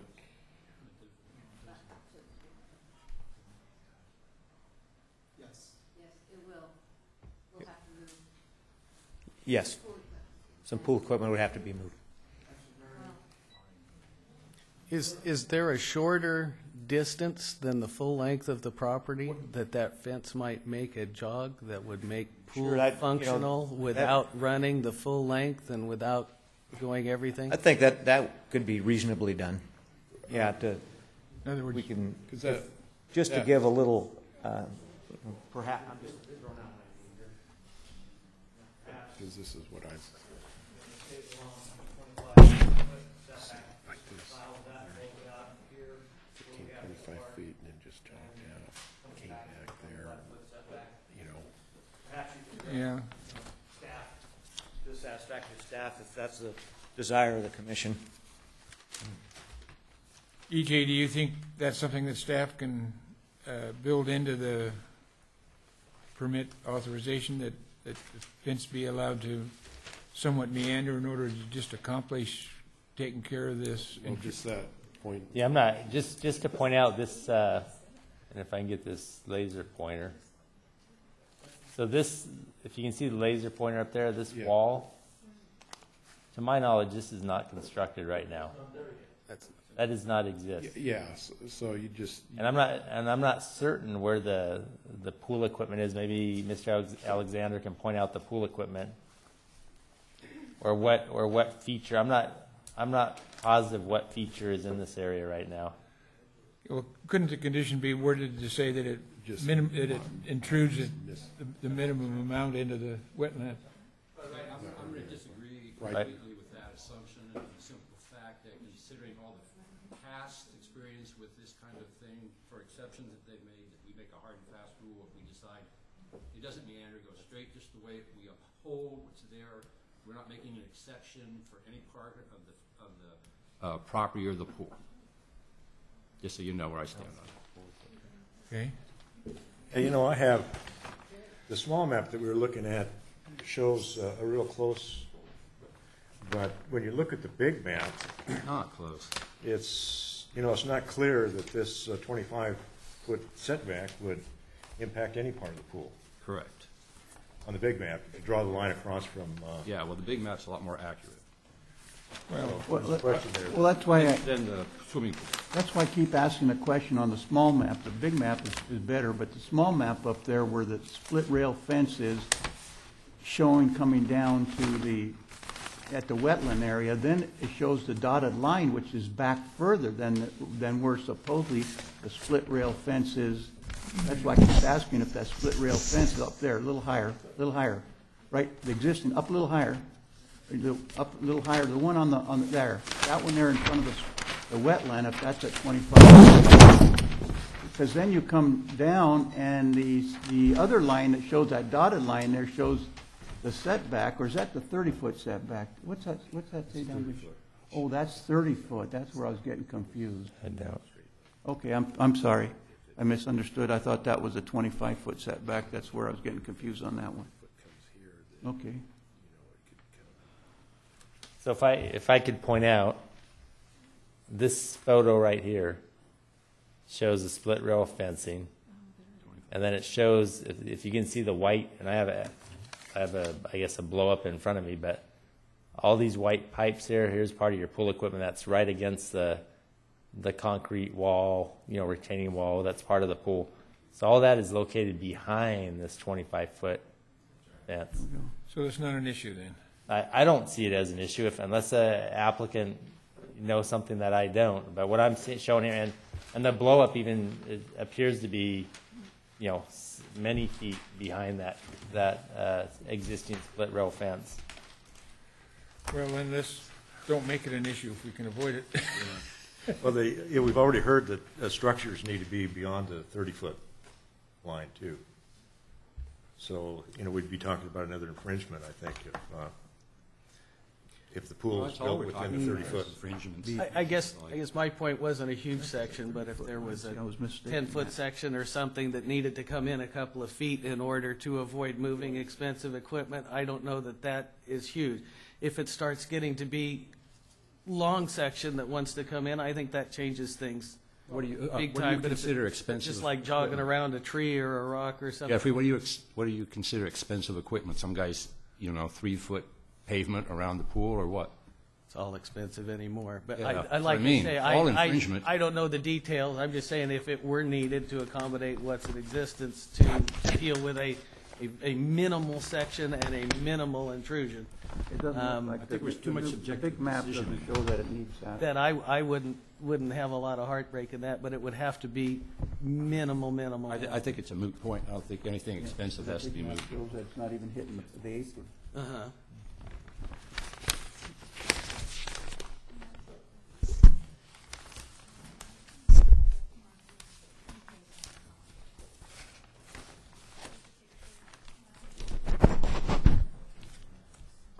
That's a picture of the split rail, 25 feet, and you can see how far back the equipment is. It's quite a ways back. What is that distance? I don't know, but it's more than 5 feet. If you're worried about the 30-foot, but it's well behind the 25 feet. This is an issue that it really has no bearing to what the facts are. Is the pool on the other side? But the question was the pool equipment had to be moved. If the commission would look at you have in your packet on page 6, the most recent site plan. Yeah, right. And there is a 30-foot setback line. It's a dashed line near where this proposed whatever rock wall this is.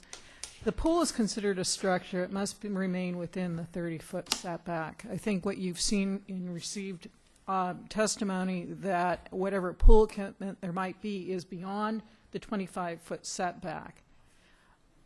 I don't recommend the commission try and suddenly Jog defense. draw another line that potentially can't be enforced, that is not within the setbacks that have already been established for the pool.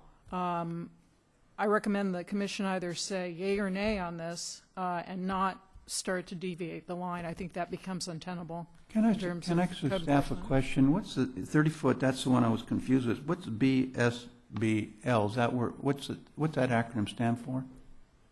Structural setback line, I believe. Special Building structure. Yeah, this Oh, is building this is the setback. applicant That's a prepared. building setback line. Yeah. Well, the apron of the pool, which it looks like, well, there actually is a wall there, but anyway, okay, so there's no building going in there, so that's a 30-foot, but the 25-foot would actually miss everything according to that drawing. Okay. Where are we? Well, I make a motion that we deny the request. In its entirety? Split it into two pieces? No. We have a front Both. and a back. Deny both. My opinion is that it's an infringement on all the rest of the people who are following the rules. And they knew the rules when they went in. And by giving them tacit approval, you've already talked about setting precedent. And even on the front, same thing. These other people are wrong. If you make them right, they'll say, well, we're not wrong because they got it. I think it's cheating the rest of the people, the citizens, out of what they passed 22 years ago or whatever it was. Is there a second to the motion? Okay. I'll have to. Mr. Chairman, I'll make a motion if I could, please. The motion died from lack of a second. Go ahead. I recommend that we approve the subdivision map conditional use permit modification to allow open fencing on Lot 11 to be installed 25 feet from the westerly property line on Moss Lane, and to allow the existing entry feature on Lot 11 with 6-foot high walls to be located within the 35-foot setback and partially within the road and utility easement, subject to the findings and recommendations attached on E and F. Okay, is there a second for that motion? I second it. Okay, we have a motion and a second. Wait a minute, I confused somebody. Okay, so the request was, what was being requested is to locate the fence 10 feet from the property line. But that was not my motion. Your motion was to allow it at 25 feet. At 25 feet, what you would be doing is denying the... Well, we're allowing them to install the open fence. Yes, so hear me out. So you would be denying the recommendation 10 feet from the property line. What would be allowed by right, which does not require a modifications of the subdivision or conditional use permit, is the fence at the 25 feet. There's not any entitlement or map modification required for the 25 feet. So including the type of construction of fence? Well, we're going from a rail fence to the metal fence? Yeah, to do an open fence 25 feet from the property line, they can requires go out there today and build that fence without any requires no requirement. Okay. So you're just approving the front. I guess that I make a motion that we deny the request for the westerly property line, but that we allow the existing entry feature with the 6-foot high walls to be located within the 35-foot setback and partially within a private road and utility easement, subject to the findings and recommendation conditions of approval and attachment E and F. And before you vote, I need to clarify that you also included the CEQA exemption. in your Absolutely. motion. The what? You didn't hear me say that? There's the CEQA exemption. Okay, we have, who made the second? I did. Is that still Still there. okay? Any other questions or comments on the staff or the motion's text? Seeing no one, roll call, please. Mr. Gray? No. Mr. Nader is absent. Mr. Moss? Yes. Mr. Johnson? Yes. Mr. Riccucci? Yes. Mr. Denayo? Yes. Mr. Sevison? Yes. Okay, the motion passes. There's an appeal period for those that choose to exercise it. It's 10 calendar days from today, and the fee is $546. I can see it. Paid. It's in front of me, and it's not in front of you. Paid to the planning department and just outside. We thank you all for your comments and hope that this gets resolved as peacefully as possible. I do have a question for staff. I'm a little concerned that I thought I heard them say that on Moss Road that there was supposed to be a 50-foot setback or a 20-foot setback on the other side, and it was the whole street is in violation. Good to see. Maybe that.